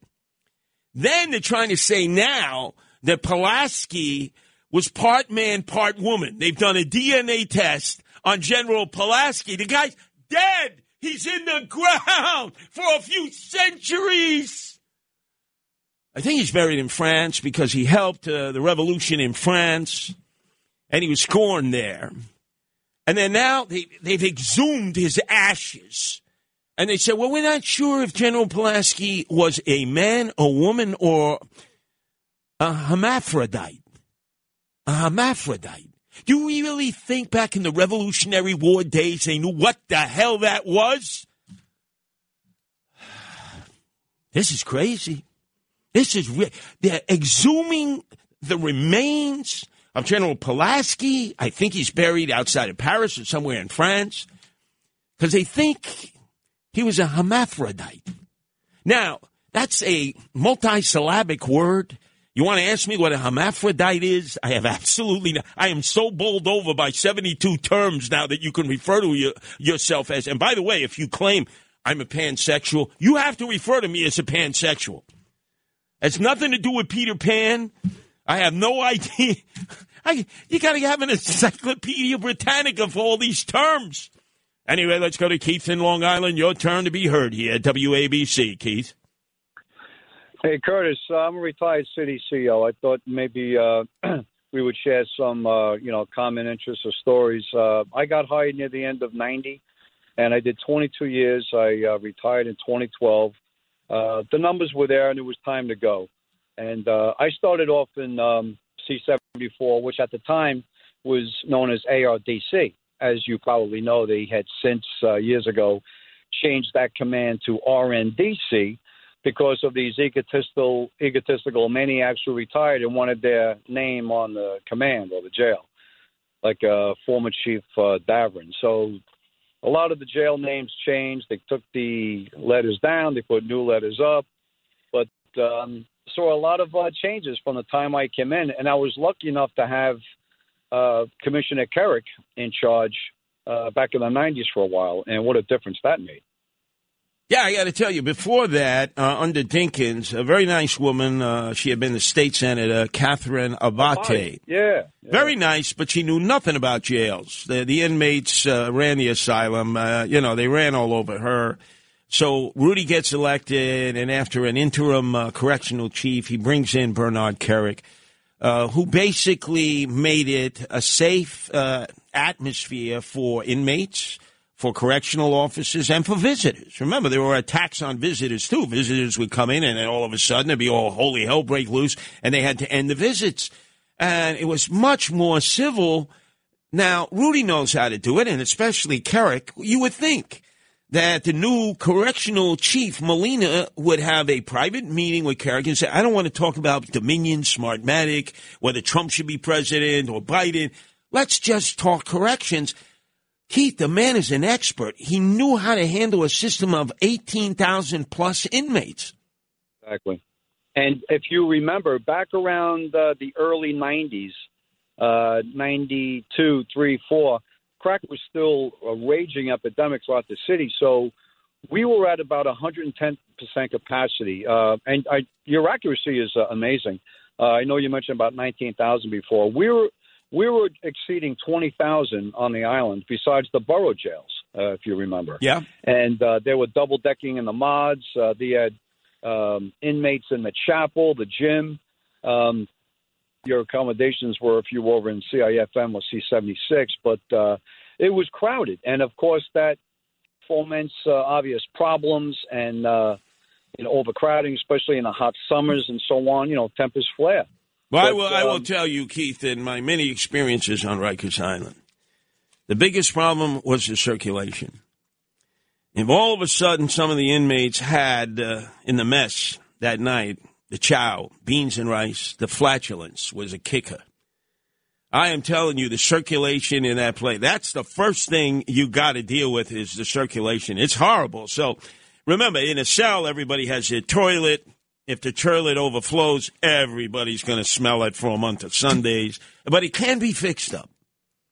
It can be dealt with. Record right now, let's put all our differences aside. I'll be more than happy to help the mayor's administration to deal with Rikers. Nobody's volunteering. Do we see a line outside of City Hall? I volunteer my services to help on Rikers Island. There's no volunteers.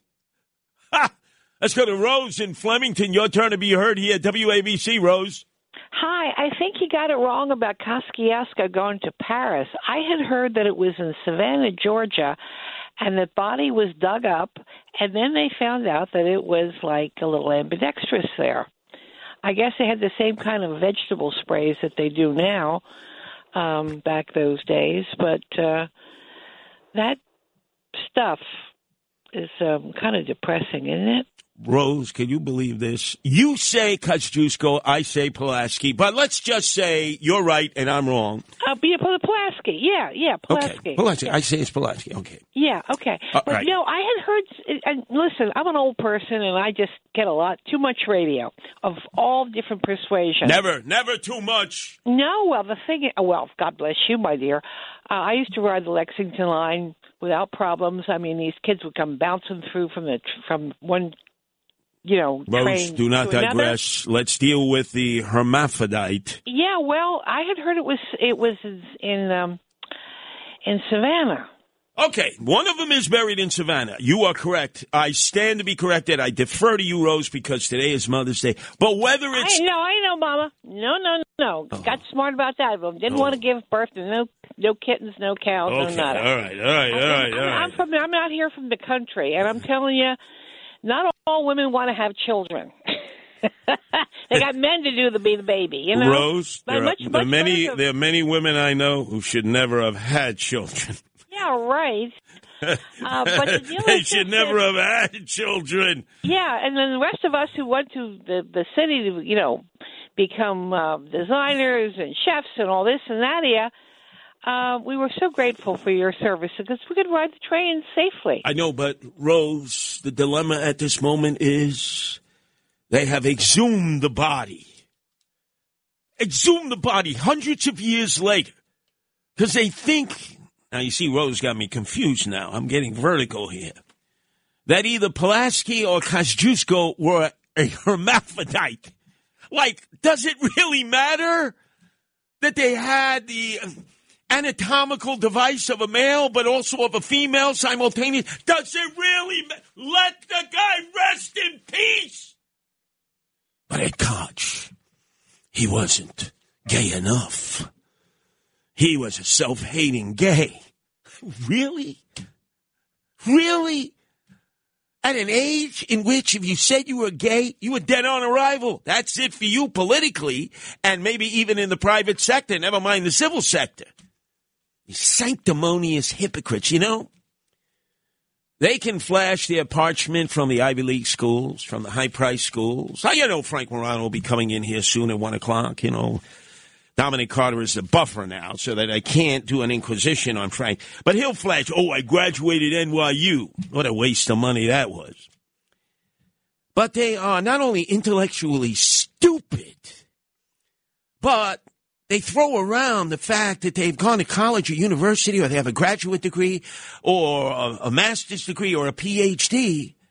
But they're devoid of common sense.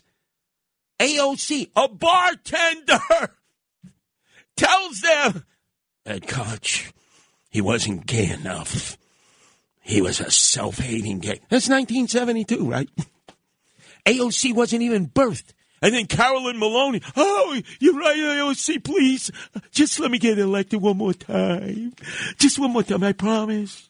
I'll do anything you want. Just let me get elected. Hakeem Jeffries, whose uncle was the most virulent anti-Semite in the history of New York City. And that's saying a lot. Dr. Leonard Jeffries of City University, who believed that there were ice people, white people, and there were sun people, black people. And he hated all Jews, no matter if they were Sephardic dark-skinned, or Ashkenazis, light-skinned. Let's go, if we can, to Don in Trenton. Your turn to be heard here at WABC. Don. How's it going, Curtis? How's it going? I've had better days, Don. I've had better days. But go for it. I just want to let you know you are the best man that could have been mayor from New York City. And I don't know why the hell you didn't get elected. But I would have, if I lived in New York, I would have voted for you 100%. Any neighbors I would have met that didn't vote for you, I would have shot on sight. That's my first point. Hold on a second, Don. Do I need to hear that? Oh, if I lived in New York, I would have voted for you. Well, you didn't, and I lost fair and square. And I got to try to save this city. I got to try the concept of improve, don't move, because everybody else is soon going to be moving south of the Mason-Dixon line to Florida, Georgia, North Carolina, South Carolina, Virginia, Texas, Tennessee, and parts unknown. Go for it, Don. Yeah, I just had a couple of questions about prison. I've never been to prison, thank the Lord. And I was wondering, is there, like, gangs, like, based on race, or is gangs based on toughness? Are they gangs based on race, or are they gangs based on toughness? You know, Don, I think it's time for Scared Straight.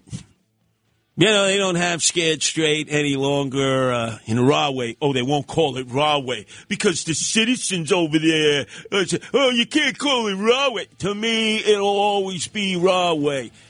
I think I'm going to have to take Don to Rahway and do a Scared Straight with him.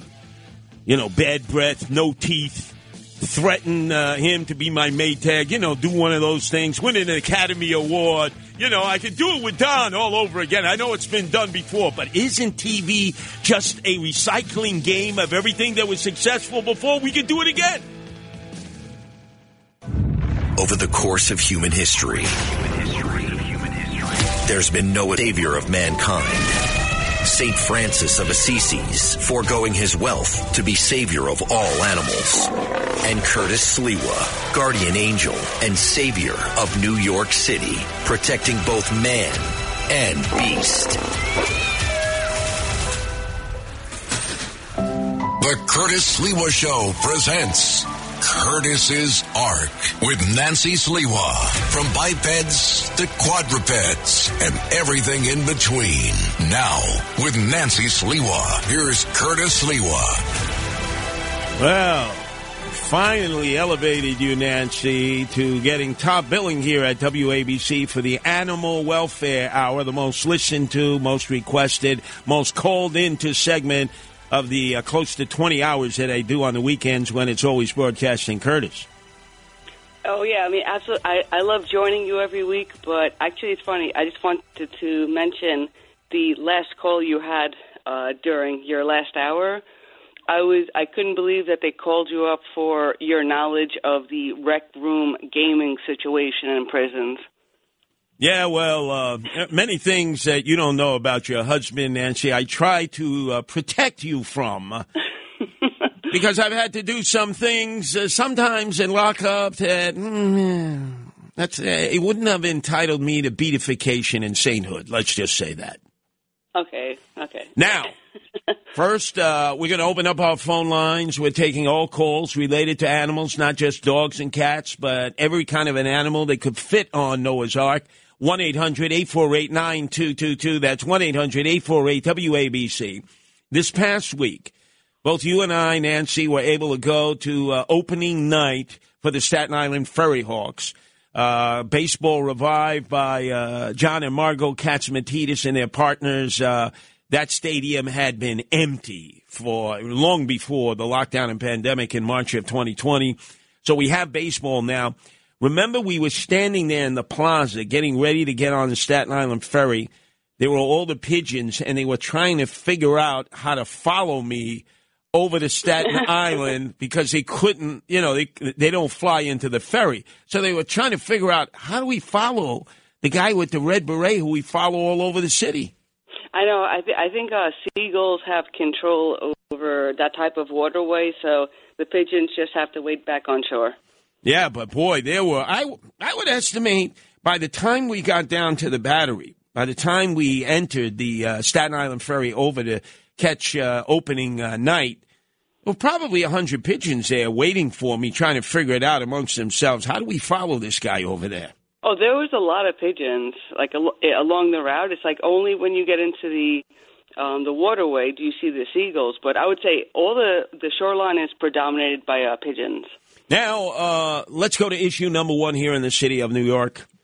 We see many of our neighbors, they have a ritual. They go out and they walk their dogs. Some of them take them to dog runs in nearby public parks. But I understand there was a dog owner's poop fight that took place.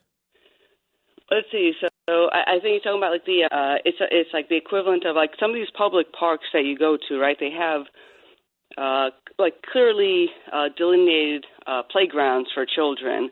And then some of them have things that are dog parks, dog runs. But then there's some of these quasi spaces. So apparently in, some area of like Greenpoint, Williamsburg, there was people who started a little blog online because they were talking about this one particular area right now. And again, it's like, so these neighbors have different, conflicting interests. Obviously, you want everyone to get along with it, but there's so like limitations in public space. So it really does raise the question when there's something that isn't really clearly marked, like whether it's for kids or animals, like is there any priority, like who gets it, or so I mean it really started the conversation on that level. Well, I've seen the dog area, the dog runs in McCarran Park. Okay. Which is where a lot of hipsters and millennials have moved into. Previous to that, it was mostly Italians there. North Drigg Street, that whole area. It's hipsterville now. And there are so many dogs there. It gets so crowded that, by the time you get into the afternoon, nobody has come in with the pooper scooper. And I've actually seen some of the dog walkers, dog owners, dog runners get into pitched battles because there's just not enough turf because there's just too much poop. I mean, it is a difficult, and actually that's funny. Part of the conversation that continued in this blog that was referencing this was it's like either side of whether you're like a dog owner or you have a child, they were saying, oh, why don't you move to Long Island? There's more space. But again, this is just a reality. There's limitations of space. So, I mean, I think the same way that, I think it makes a lot of sense to have cats in New York City because, you can have them in your home, and that makes a lot of sense. Once you start having dogs, which clearly have a much higher need for being outdoors and running and having like sort of that access to space. But then the same argument can be made for children as well. Like maybe they should all grow up in, more rural environments and be able to go to parks. And, so again, but it was just funny how this sort of, sparked off all because there's tiny little space in a park where there's very limited public space. And some people said we want our dogs to enjoy, and some people said we want our kids. Well, you're a perfect example of that. You grew up out in Bohemia in Suffolk County amongst a lot of animals with a lot of space. So the kids were able to play. The animals had a lot of space. It seemed like for them at that age, it was so much better of a growing experience. I mean, for me, like I definitely enjoyed the fact that I had a yard. I could play in a yard. But what was really cool, too, was I was literally a block and a half away from Connecticut State Park. And I could walk down the block and be in this state park and just enjoy it like that. I mean, you think about the same equivalent situation for young people growing up in the city. I mean, they're fighting for tiny little park spaces, which, pales in comparison. So it really does raise the question, like, where's the best place to raise kids? And again, they're growing up different ways, so that's something to be acknowledged. Our number is 1-800-848-9222. This is the Animal Welfare Hour featuring my wife, Nancy Sliwa. Before we go on to the other subjects, speaking of walking your dogs from your apartment, your condo, your co-op, your home, your place of business, we now take our cats on a walk. We call it a constitutional, twice a day. And they actually go out and they walk around as if they were dogs off a leash. Why do you think that is? Well, I mean, obviously our cats are in a pretty tiny space, so as much as they can experience anything outside the apartment, I think they certainly appreciate, but they're still very timid. So I've seen only a few times since like the entire time I've been in New York City where someone's walking a cat on a leash. But, I mean, that's a very particular cat personality and also cat breed. I mean, you can't really do that with most of them. So I think for our cats, it's like if they can walk into the hallway, it's safe enough where they feel comfortable. But, I mean, we can never get them outside. But, I mean, again, I think that's just their nature. They want to explore. But, I mean, there's a limitation of safety. And at this point, they've grown up knowing only a specific zone. So, you know, the more they can in fact, I turn to the cats because we live in a apartment of 328 square feet with so many cats. And I turn to them and I say, Tuna, Wolverine, Athena, Big Little One, Crooked Head, Whiskers. It's time for your constitutional. And they actually go in the hallway and they start walking up and down, walking up the steps, walking back as if they were a group of senior citizens taking a constitutional, a walk. Oh, no, they definitely enjoy it. And unfortunately, we have several floors in the building, so some of them run up really high. Yep. Anyway, story number 2 has to do with the bayou in the state of Louisiana. There are so many mosquitoes now that apparently it's so out of control that they're using drones to control the mosquitoes. How are they doing that? Well, so it's the same type of like mosquito repellent that they utilize for, you know, any area. I think there's harder to reach areas is what they're saying in Louisiana. So they're putting the same type. So, I mean, sadly, it's pretty much poison. So, you know, whatever they're doing, they're trying to alleviate the overpopulation of mosquitoes. Now, again, it's like it depends upon what the issue is with the mosquitoes. There's certain times that different states are actually releasing mosquitoes, even genetically modified mosquitoes, like in an attempt to alleviate some other sort of ancillary cause. So, I mean, you know, it's an interesting sort of thing.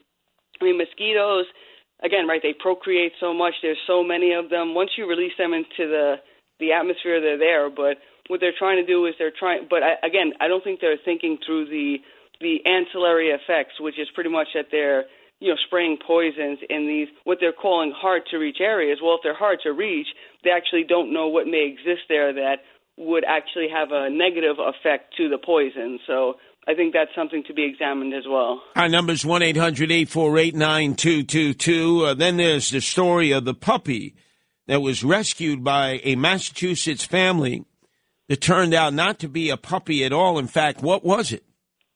Well, now, can't you tell the difference between a normal puppy and a coyote pup? Well, I mean, I think at small ages, a lot of the animals, they have a tendency to either look very similar or it's extremely difficult to tell what they are. So, I mean, I think the young age is what makes it tough. So they thought it was a dog. It turned out to be a coyote. But the good news was they were able to bring it to a location like within 24 hours so that, you know, there wasn't any issue, because a lot of times what happens is when anything that's considered a coyote or a raccoon, the minute, or a fox, like whatever, the minute they find them, the protocol is to euthanize them and then after the fact take the rabies test, because you can only take it if you have like a certain, basically you have to kill them. So the good news is this little baby coyote was only with the family for one day, so it was able to be shifted to a rescue area where now at least won't be euthanized, which is good. Now a lot of people don't know that your nickname is Lone Wolf, and there was a coyote loose in Central Park, close to near where we live, and you would drag me out there in the wee hours of the morning under the cover of darkness through the meadows, through the rambles, over into the north part of Central Park, through the Central Park. You were tracking a coyote. Now, what gives you the skills to track a coyote that's on the loose? Well, I was just going by basic instinct, but you're right. I don't necessarily, but I'm just saying because of my naming convention, I think that I pretty much know where they would go. I mean, plus I've been in the park, enough times to know where are places that are least tracked by people, which would probably be the most likely area where any animal would go if they're not trying to be observed. So, well, I remember it was 3 a.m. It was a partial moon, not a full moon. And you're looking at tracks and you're saying, those are coyote tracks. And I'm saying, what are you talking about? I mean, they could have been dog tracks, but I was on the hunt at that moment, so who knows? Absolutely. So if you see Nancy in the future, her nickname is Lone Wolf. She was actually in the park tracking the coyote while everybody else was, get out of the park, there's a coyote. You were actually tracking the coyote. I was trying to. Anyway, our number is 1-800-848-9222. That's 1-800-848-WABC. It's our Animal Welfare Hour featuring my wife, Nancy, animal rescuer par excellence. And then let's finally talk about, you had mentioned the fox. There was a huge story about a wild fox that killed 25 flamingos and a duck at the National Zoo in Washington, D.C., and people were appalled. Yeah, so, I mean, again, this was in a zoo. So the facility, they have the protocol for maintaining safety for these animals because obviously, they can be attacked from outdoor wild-type animals. So somehow this fox got into this bird type of cage, which was housing ducks and flamingos.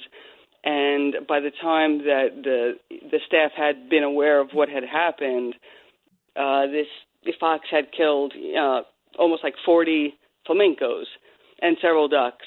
So, I mean, so again, right, so now it goes into the story of, I think the big thing from this is, they really need to take safeguards and make sure that these animals aren't vulnerable because, they're taking the responsibility of housing them and utilizing them, for profit, so to speak, because they have people visit the zoo. So, it's incumbent upon them to keep them safe. And, they had these protocol. We visit it 2 times a day. We make sure. But the thing is that once they got the fox, their protocol is they just euthanized them, and then they knew the fox had like a little, I don't know what you call them, like tiny foxlets, like 4 of them. So they just euthanized them all. But it was just a sad day for everybody. But again, hopefully they can just do something going forward to keep the perimeters a little safer because this is really the name of the game. Like you're housing them, it's like your security, that's your responsibility. So, it is amazing at the number of animals who reside in Central Park. Speaking of Washington, D.C., there's this magnificent urban park called Rock Creek Park. They've had songs written about it. And I've been in there a few times patrolling it when they had some crime problems with the guardian angels. I saw foxes in there. I saw deer in there. I saw all kinds of animals. You're right in the middle of Washington, D.C., and you're saying, how could this be that there be so many animals in an urban setting? Because there's really no direct way in. There's no direct way out. Somehow the animals have figured out that that's like a sanctuary for them. Well, I mean, in many ways, it's very similar to the way that there are feral cat populations in New York City. It's not that it's an ideal environment for this to exist, but it's just a reality of what happens when you have animals in an urban environment and they procreate as quickly as they do. Like, this is something that needs to be addressed, and unfortunately, a lot of the city governments, local governments, whatever, even the shelters, they're not addressing it at the, sort of proactive stage where, we need to develop plans of making sure that, they're all spayed and neutered so we don't have this overpopulation. They try to handle it after the fact when it's a problem, and then they wind up just killing them en masse. So this is what needs to be recognized. you can take care of the problem and not have to deal with it again recurrently every year and year if you actually do the smart thing on the front end. Our number is 1-800-848-9222. That's 1-800-848-WABC. Let's go to the phones, Nancy. First up in the queue is Helen calling from Hampton Bays. Your turn to be heard here on the Animal Welfare Hour of WABC, Helen. Hi there. Calling, and I'd like to reference, I guess I could say I first relate to you because I was born in Coney Island Hospital, as you know, and I first steps on the boardwalk, and I also lived in Kentucky as a kid, back and forth. So it was very different. But now living on Long Island, the thing I'm seeing really is the housing shortage. And the thing is, if you rescue an animal and then you can't find any place to live, and recently, I must say, the other thing that makes it even tighter is I had a landlady that was very elderly, and she died, and her adult children sold the place. So now, for me to try to find a place with my cats, it's almost like I would have a better chance putting up a sign saying, I'm selling crack, because nobody wants to rent to anybody that's got a pet, let alone more than one. It's like, oh, my God, really? And everybody that owns a house can have their pets, and when you don't own a place, it's really, really tight. Well, actually, and Helen, I and Nancy, we've had this discussion, and Nancy, you being a lawyer, you've explored the laws, the rental agreements, the leasing agreements. What are the rights of tenants, and what can a landlord say to you or do to you to prevent you from having animals that are part of your family? Okay, so the sad reality is that the law is on the side of private landlords, you know, if whatever types of parameters they want to set up around renting, which includes pet ownership. So it really is dependent upon having landlords that are more pet friendly. So, I mean, the exact situation, this is the reason why a lot of people have to relinquish their pets. I think, again, until the laws change, which obviously we know usually takes a long time for any law, maybe there should be other steps that are taken. For instance, you have pet-friendly owners. Those types of people should be prioritized on, like, any sort of renting list or things like that. Like, when people are looking for things and you always see, pet-friendly, like when I've looked at things in the past, I look at, pet-friendly. So that is a sort of a selling point, so to speak, when people are looking to rent. And that's the reality. In a private situation, they can do what they're doing. Now, I mean, obviously, if you're talking about a situation once you're in a location, that's different because that has a lot to do with how you remove tenants, things like that. But if you don't want to deal with that sort of headache, you really just want to look for pet-friendly places. And again, I think the more that's prioritized, the more people get to know the fact that, that is an important thing. Because it is really ridiculous that people would have to relinquish their pets just because the landlord doesn't want them for some reason that doesn't make sense. And the more you can elevate the people who are willing to accept them, the better. Let's go to Robert in Las Vegas. Your turn to be heard here on the Animal Welfare Hour of WABC. Bobby. Happy Mother's Day. I think that was to you, Critters.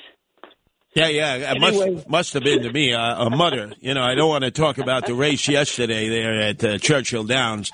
The mother did not win. But go ahead, Robert. Curtis, I want you to keep me on the line till I hear your answer so I don't get disconnected and I don't find out what you say. All right. And what's your question? How do you keep so many cats from becoming like Garfield?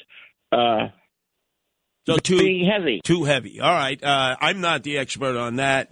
I keep giving our cats those temptation treats that they love, Nancy. But if you had to hone it down so that a cat or another animal or a dog wouldn't gain weight, how do you monitor their weight? Okay, so in terms of what I'm aware of regarding cats is that you want to keep in mind the personality that they have, the nature that they have. So they are natural predators, which means they're not hunting all the time. They just eat periodically. So I think the biggest mistake in terms of cats gaining weight is that if you leave food out all the time for them, what happens is it sort of engages them all the time, and their metabolism naturally slows down because they constantly have that scent of a food stream.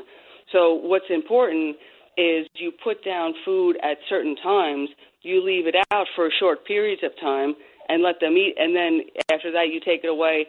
So it keeps up with what would be their normal outdoor existence and then sort of maintains their metabolism. I think that's a big thing right there. Our number is 1-800-848-9222. You're listening to the Animal Welfare Hour here featuring Nancy Sliwa. Let's go to Jimmy in Staten Island. Your turn to be heard here. Hi, nice to talk to you, Nancy. I need to ask a question. I have a cat. She's like the Queen of Sheba. It's only her. I got her 14 years.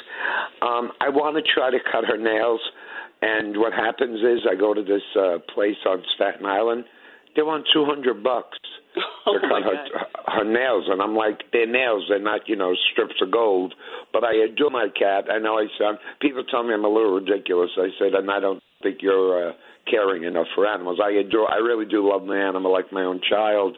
It is she and I, and her name is Miracle. However, how do I tame her to, and I don't take her out because once I do, she gets massively anxious, and I don't want to tax her. Scratching posts? I do, but I use them. She don't. Okay. She looks at me like, what do you want me to do with that? Okay, I've gotten, there's actually a lot of creative scratching posts out there for cats where they don't even realize they're doing it. So I have things that look like tiny little cat couches, and then all of a sudden, one of the cats wants to fall asleep on it, and then we'll actually start, using it to trim down the claws. So maybe you have to get creative with the scratching post, because sometimes you just hang a thing on the wall.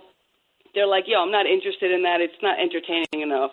But if you set it up in a certain way where they're lured into a little area and then they inadvertently start scratching, it's like maybe that could be an easy way to start with it. Well, now, what about those that decide to try to declaw their cats? No. That's totally That's actually it's the equivalent of cutting off like fingers at the the nubs, like the middle of the fingers. Like picture every little part of like looking at your hand and that middle part right there. It's like the knuckles, like taking them off at the knuckles.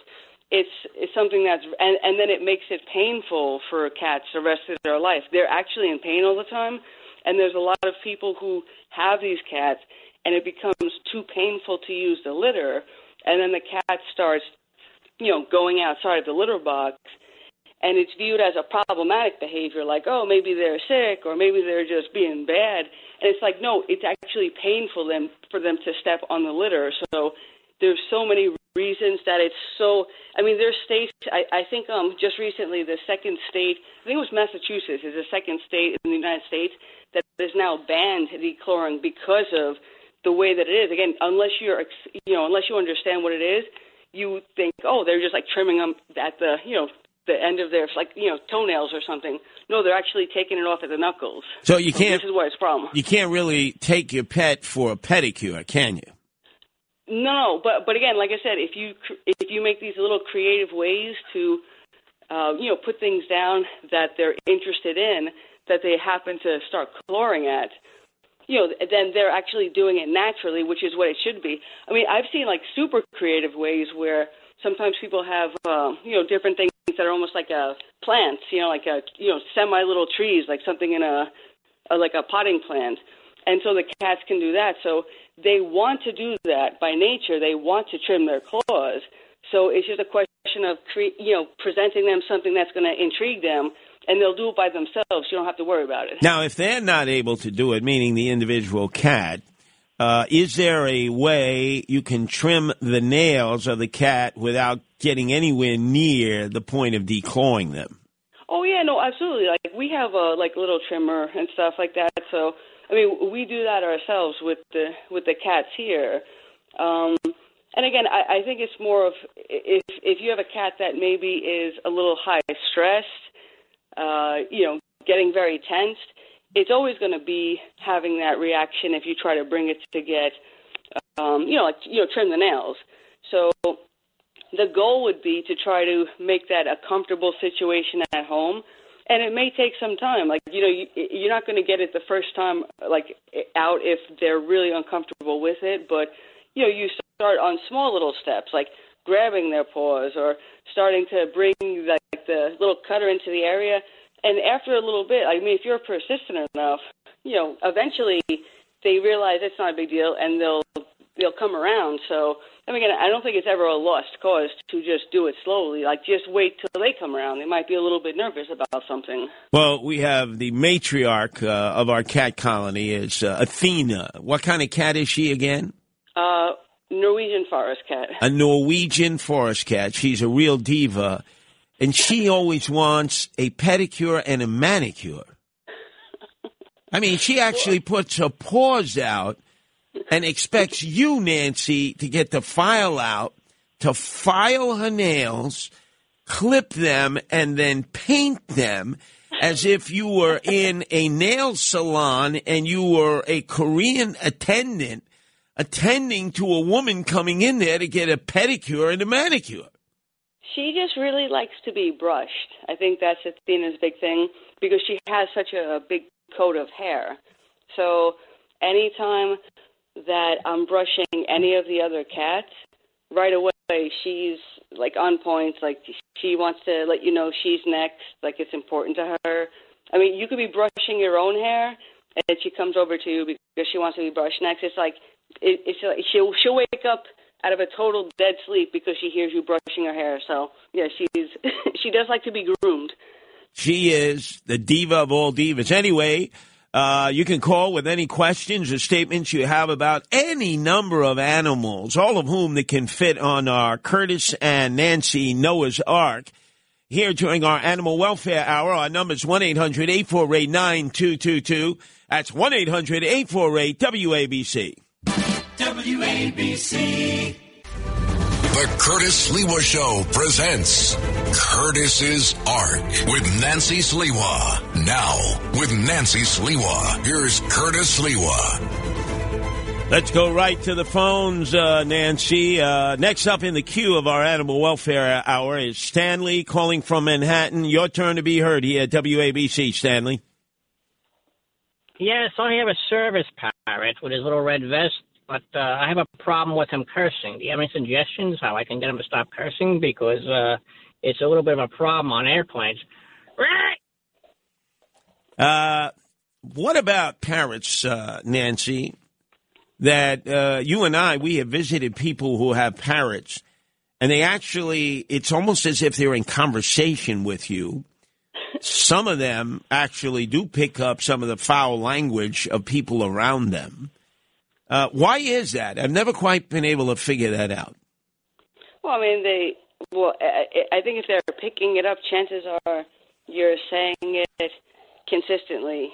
So given the vast amount of conversation that most people have in front of their birds, unless they're trying to have them say a certain statement, it probably would just be an indication that that's a language they use on a regular basis. Well, I will tell you this. I would suggest you probably don't want to have your parrot, your talking parrot, within proximity of the radio or the stream or the app that you're listening to me, Curtis Sliwa, on.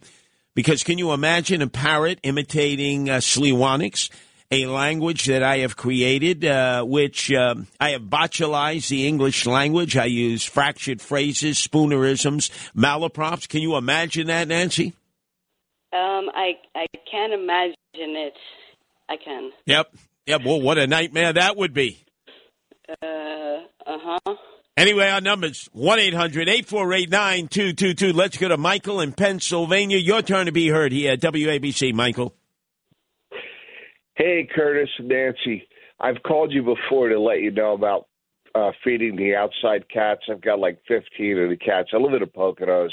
We have all kinds of animals out here too. Deer, fox, bear, coyotes even. Once in a while, if you go up to the state game line, you'll see a coyote.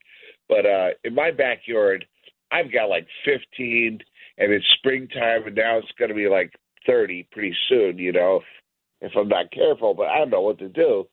I'm old, all right, so I can't chase them and catch them all. I did have a have a heart trap, but I gave it to my ex to have her catch a cat that she wanted, and she didn't actually need it, so I have to get it back from her.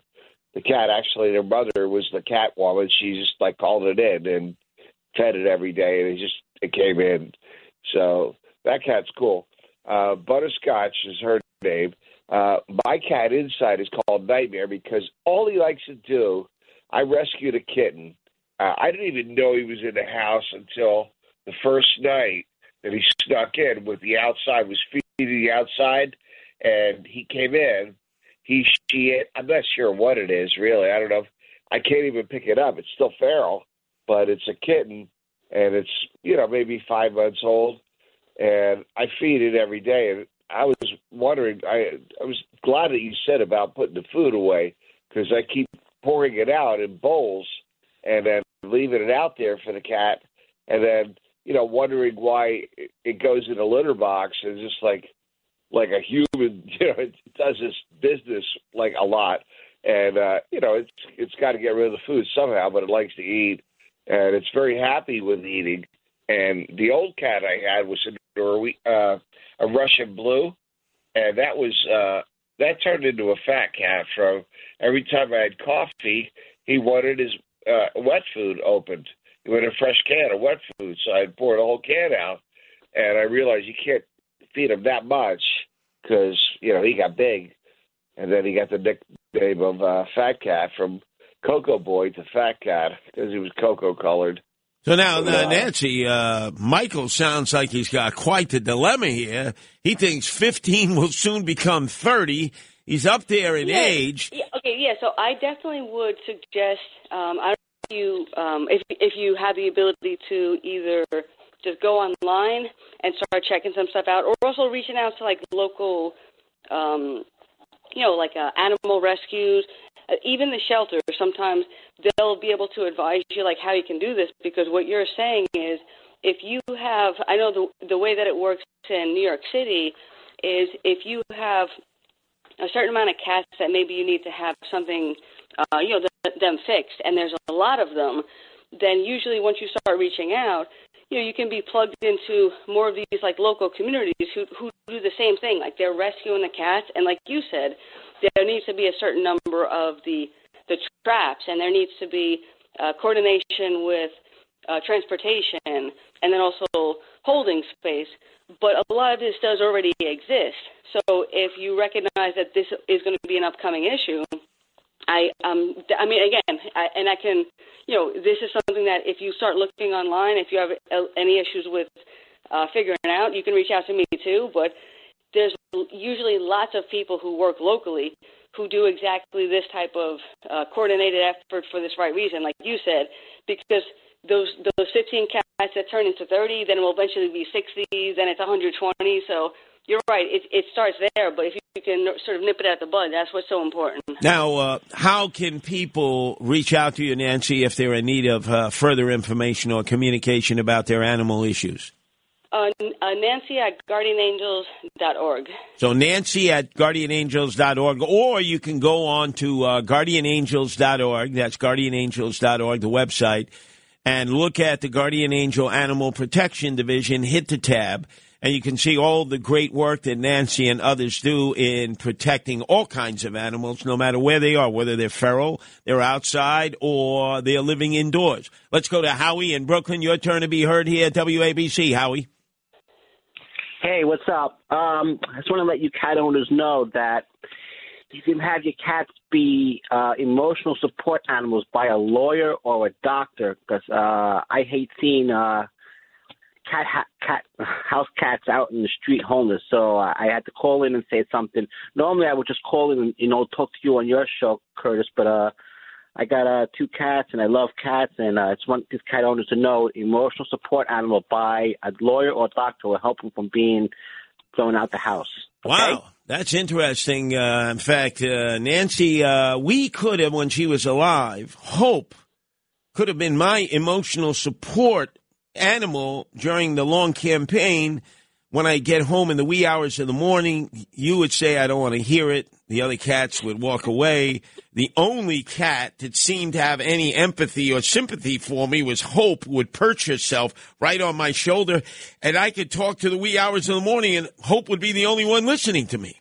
Yeah, I mean, that is true. Hope had a extremely particular personality, and it was funny, like sometimes when we had little difficulties with the tiny cats who were incoming into the apartment, all I would do is just stick them on Hope, and Hope would take care of them, and they'd calm down. So, I mean, Hope had this natural sort of tendency to calm every living creature down. That's for sure. Let's go to Natalie and Howard Beach. Your turn to be heard here on the Animal Welfare edition of WABC. Natalie. Hi, Curtis and Nancy. There's a feral cat, actually more than one. There were 5 that I have been feeding over the years, the same 5. I even had set up shelters for them, those kitty tube shelters. And one of them broke its leg, and I knew something was wrong when I saw the back leg held all the way up. And that happened 5 days ago. So it took me 4 days to catch the cat. And I think she was just getting weaker and weaker. And I brought her to the vet. So now the vet has her there in Howard Beach. And I'm waiting until they're ready to do a surgery. So the options they gave me was to either amputate the back leg. It's the back right leg. The bone is broke. Like if you looked at the way it is, I don't know the scientific terms for the legs.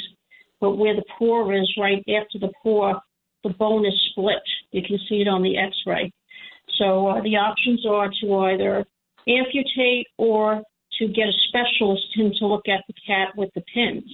Now, I already have a quote, an estimate for an amputation. I hate the thought of the amputation because I thought if it was my leg, would I immediately want to go to an amputation? And the answer, of course, is no. Not if the pins could save my leg. Yeah. And yet I'm going to have to take the cat in because obviously I can't put her back out on the street with an amputated leg. Yeah. And then even if she had pins in her, I would be concerned because how would I be able to monitor her progress? Monitor the recovery, yeah. So the question is, I don't know, in your experience, have you ever had the experience where you had to put pins in the cat's leg to save the leg? And are there complications involved? Because the bill is enormous as it is. I'm getting a quote for an amputation of $3,400 with everything involved. It's not only amputation, but everything along with it, including, the boarding for the medical time that it takes for the cat to heal, etc. So the question is, if I went for the pins, and if this usually involves complications, I could see myself going into $6,000, $7,000, $8,000, which I really can't afford to do. So it's a double question. Should I go for the pins, number one? And number two, if I were to go for the pins, are there any organizations that might be able to help? I don't expect them to this is the best advice I can give you. First of all, I totally understand the situation you're talking about, and it's such a horrible predicament to be put in because, in theory, you want to do everything you can for them, but then you're also looking at, what are the practicalities? So there's like this big combination of, but again, I think if everyone had, unlimited funds, they would do everything they can, but I mean, it's not realistic all the time to do that. But in this situation, now I know someone who recently had brought the cat to their vet, and then the suggestion was now the ASPCA, they have situations like where they help people and they're willing to do the surgery, and it's limited to almost free of charge. So that could be an option to do because that's one organization I know for sure that does accept some of these cases where they're already at the, in that situation where they need something to be done, but the financial, issue is just like looming. So they definitely do that. So I would say ASPCA, contact them, tell your vet that you're dealing with, contact them. And it may take, 24 hours, 36 hours, but they'll give you an answer and you'll know right away. So I would say first thing, reach out to them because they actually do that. Now, Nancy, if people have similar kinds of scenarios, similar kinds of problems, again, how can they reach you to try to connect? If not with the work that you do directly, with the work that you know that other groups do on a regular basis, can assist them with their animal situation? Well, again, I mean, if anyone can reach me, email nancy@guardianangels.org, and obviously, depending upon where they're located or what their particular inquiry is, I mean, I can put them in touch with any other types of different groups that can assist them accordingly. So definitely nancy@guardianangels.org. All right, one final call. It's Mark calling from Jersey. Your turn to be heard here on the Animal Welfare Edition of WABC, Mark. Hey, how you doing? I was listening to your fellow there in the Poconos. Pike County Humane Society has a spay and neuter program they offer. There's a lot of programs available. You just have to do the research. But, you can get a low-cost spay and neuter and do your own trapping. Sometimes they'll lend you the cages to do it and then pick them up when they're done doing the job. Oh, no, yeah, and totally agreed. It's like that actually is the same way it works in, for instance, New York City, too. And, if you do something where you take a course, it could be online, in person, maybe 2-3 hours. All of a sudden, you have available at your fingertips, like, having additional traps and getting low-cost spay-neuter. But, obviously always having, a couple extra people behind you. So if you're ever interested in doing this, I would tell people, not only get the certification yourself, but have a couple of your friends who you can count on in the future to do the, sort of help you in this effort. You can all go get, the certification one night, and then you're all ready to go and make it happen. Well, we'll continue same time, same place next week. If you missed any of this Animal Welfare Hour, you can get it in the podcast at WABCRadio.com. That's WABCRadio.com. And we are gearing up to do a second podcast that will have specificity about animal issues here at WABC, in which you'll get both the video and the audio. So, again, thanks for all your expertise, Nance. Thank you for having me on again, Curtis. No problem. Up next, wow, we got a job for Dominic Carter, who in the latter years of Ed Koch was a very, very good friend of Ed Koch, who now seems to be under attack in death, with his front page piece above the fold of Sunday's New York Times that talks about the secrets of Ed Koch. You would think the New York Times were a tabloid. Disgraziare. WABC. Ed Koch. This is Ed Koch on WABC, and we're going to hear from Herb, who lives in Queens. Okay, Herb. Good morning, Mayor. Yeah. First, I want to welcome you. We finally have someone who's truly qualified to talk about our problems in the city and country. And thank you. I missed you. You were a straight talker, and sometimes people can't stand to hear the truth. Dominic Carter, that was Ed Koch. This was after he was mayor, 3 terms. He tried to go for a 4th, lost to David Dinkins in the primary, and then came to WABC, where he was a fixture in the mid-mornings. He would come on at 11 o'clock, 45 minutes, and then it would be Paul Harvey. The year that he was on, when he was friendly with Rudy, he was the top-rated show at WABC. He had more ratings than Rush, who followed from 12 to 3, and the king of talk radio, Bob Grant, from 3 to 7. Then, in typical Ed Koch form, he got into a battle with Mayor Rudy Giuliani and supported Al Sharpton against Rudy, and his numbers just fell off the map. But he was a great talk show host. He understood the rhyme. He understood the in and out. He understood the need to do commentary. But I have never seen such an attack on an iconic figure like this, in which, with today's story in the New York Times, is like a tabloid.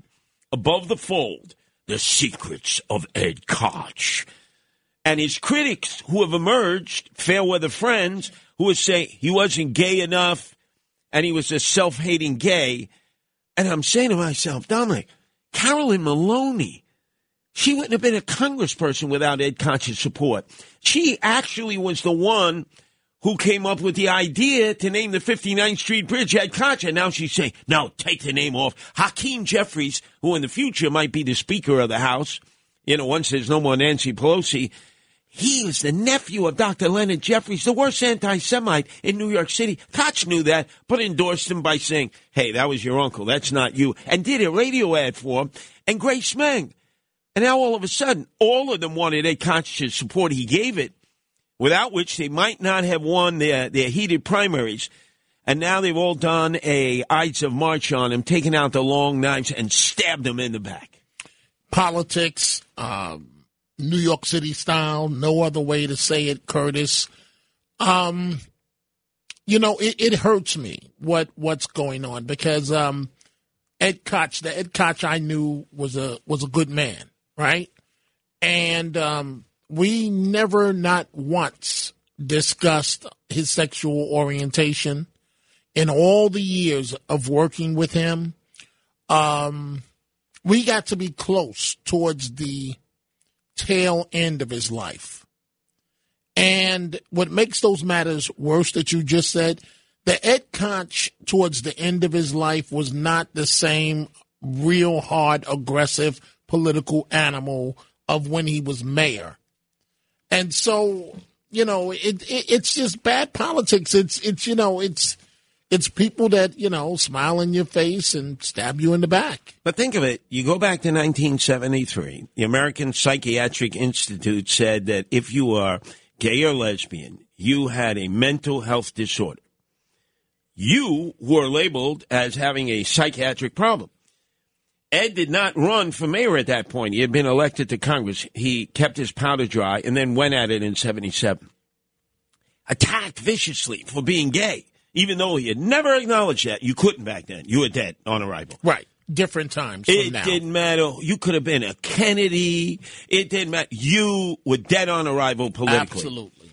And how can we ever forget what the Cuomos did to him in that campaign in the runoff to become mayor of the city of New York in 77? He was the law and order candidate. The liberal with sanity. Remember? He was the law and order candidate. And the Cuomo said there's only one way to take this guy out.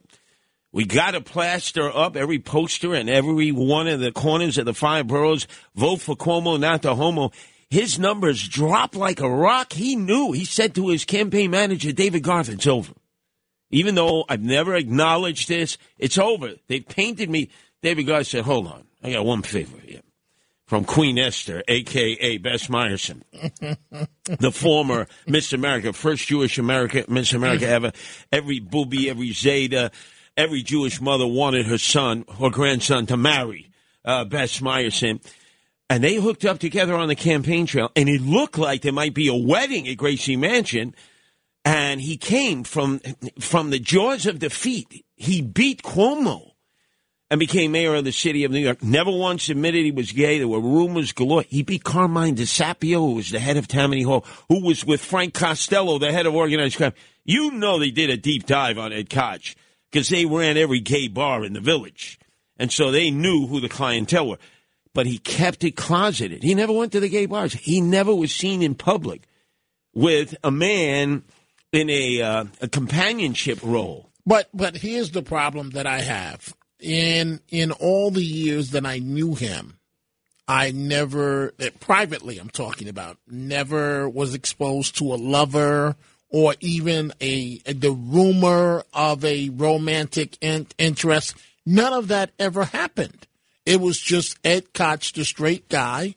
And we would talk about many things, Curtis, as you and I do. I mean, for example, I can't see a scenario where if you were gay that I wouldn't know it. You know what I mean? Or vice versa. If I were gay, I think you would definitely know it. Right, I know it. As long as we've known each other. Yes. You know? And that was my relationship with Ed Koch. And I saw him privately more than I saw him publicly. Right. And you hosted New York One at the time, right. The Wise Guys, the right. most popular weekly program. That's what I'm talking about. That featured Ed Koch. You had the personal relationship with Ed Koch. And then to see a tabloid story above the fold in the New York Times, the secrets of Ed Koch. He wasn't gay enough. And he was a self-hating gay. What the hell is this? Yeah, I don't know. I don't know. It makes me wonder, to be honest with you, if a deal may have been cut when he was still alive, that the Times wouldn't go with the story until X amount of years after his death. There's no other rationale. Look, there's nobody who had more reason to hate Ed Koch than me. I kept getting locked up because his administration would say, lock him up, and they did. But I do want to say this. The reason why I never asked him directly about his sexual orientation is I saw him respond. I don't know if you ever did. I saw him respond when somebody would ask that question. Yeah. Ooh, it was brutal. The vulgar language that Koch, he would say things I can't say exactly. Right. But you know what I'm trying to say. Dominic, look at the time. If he even hesitated, he was dead politically at that time. People don't understand that. Absolutely. Nobody came out of the closet at that time. No. In this New York City environment where it wasn't the conservatives who would do you in, it was your fellow liberals and progressives. Yep. Wow. Well, you remained a good friend. I give you credit. You did not become an Ides of March backstabber like Carolyn Maloney. And I never would. Hakeem Jeffries. And I never would stab him in the back like that. Greats, man. Remember them. Confront them about it.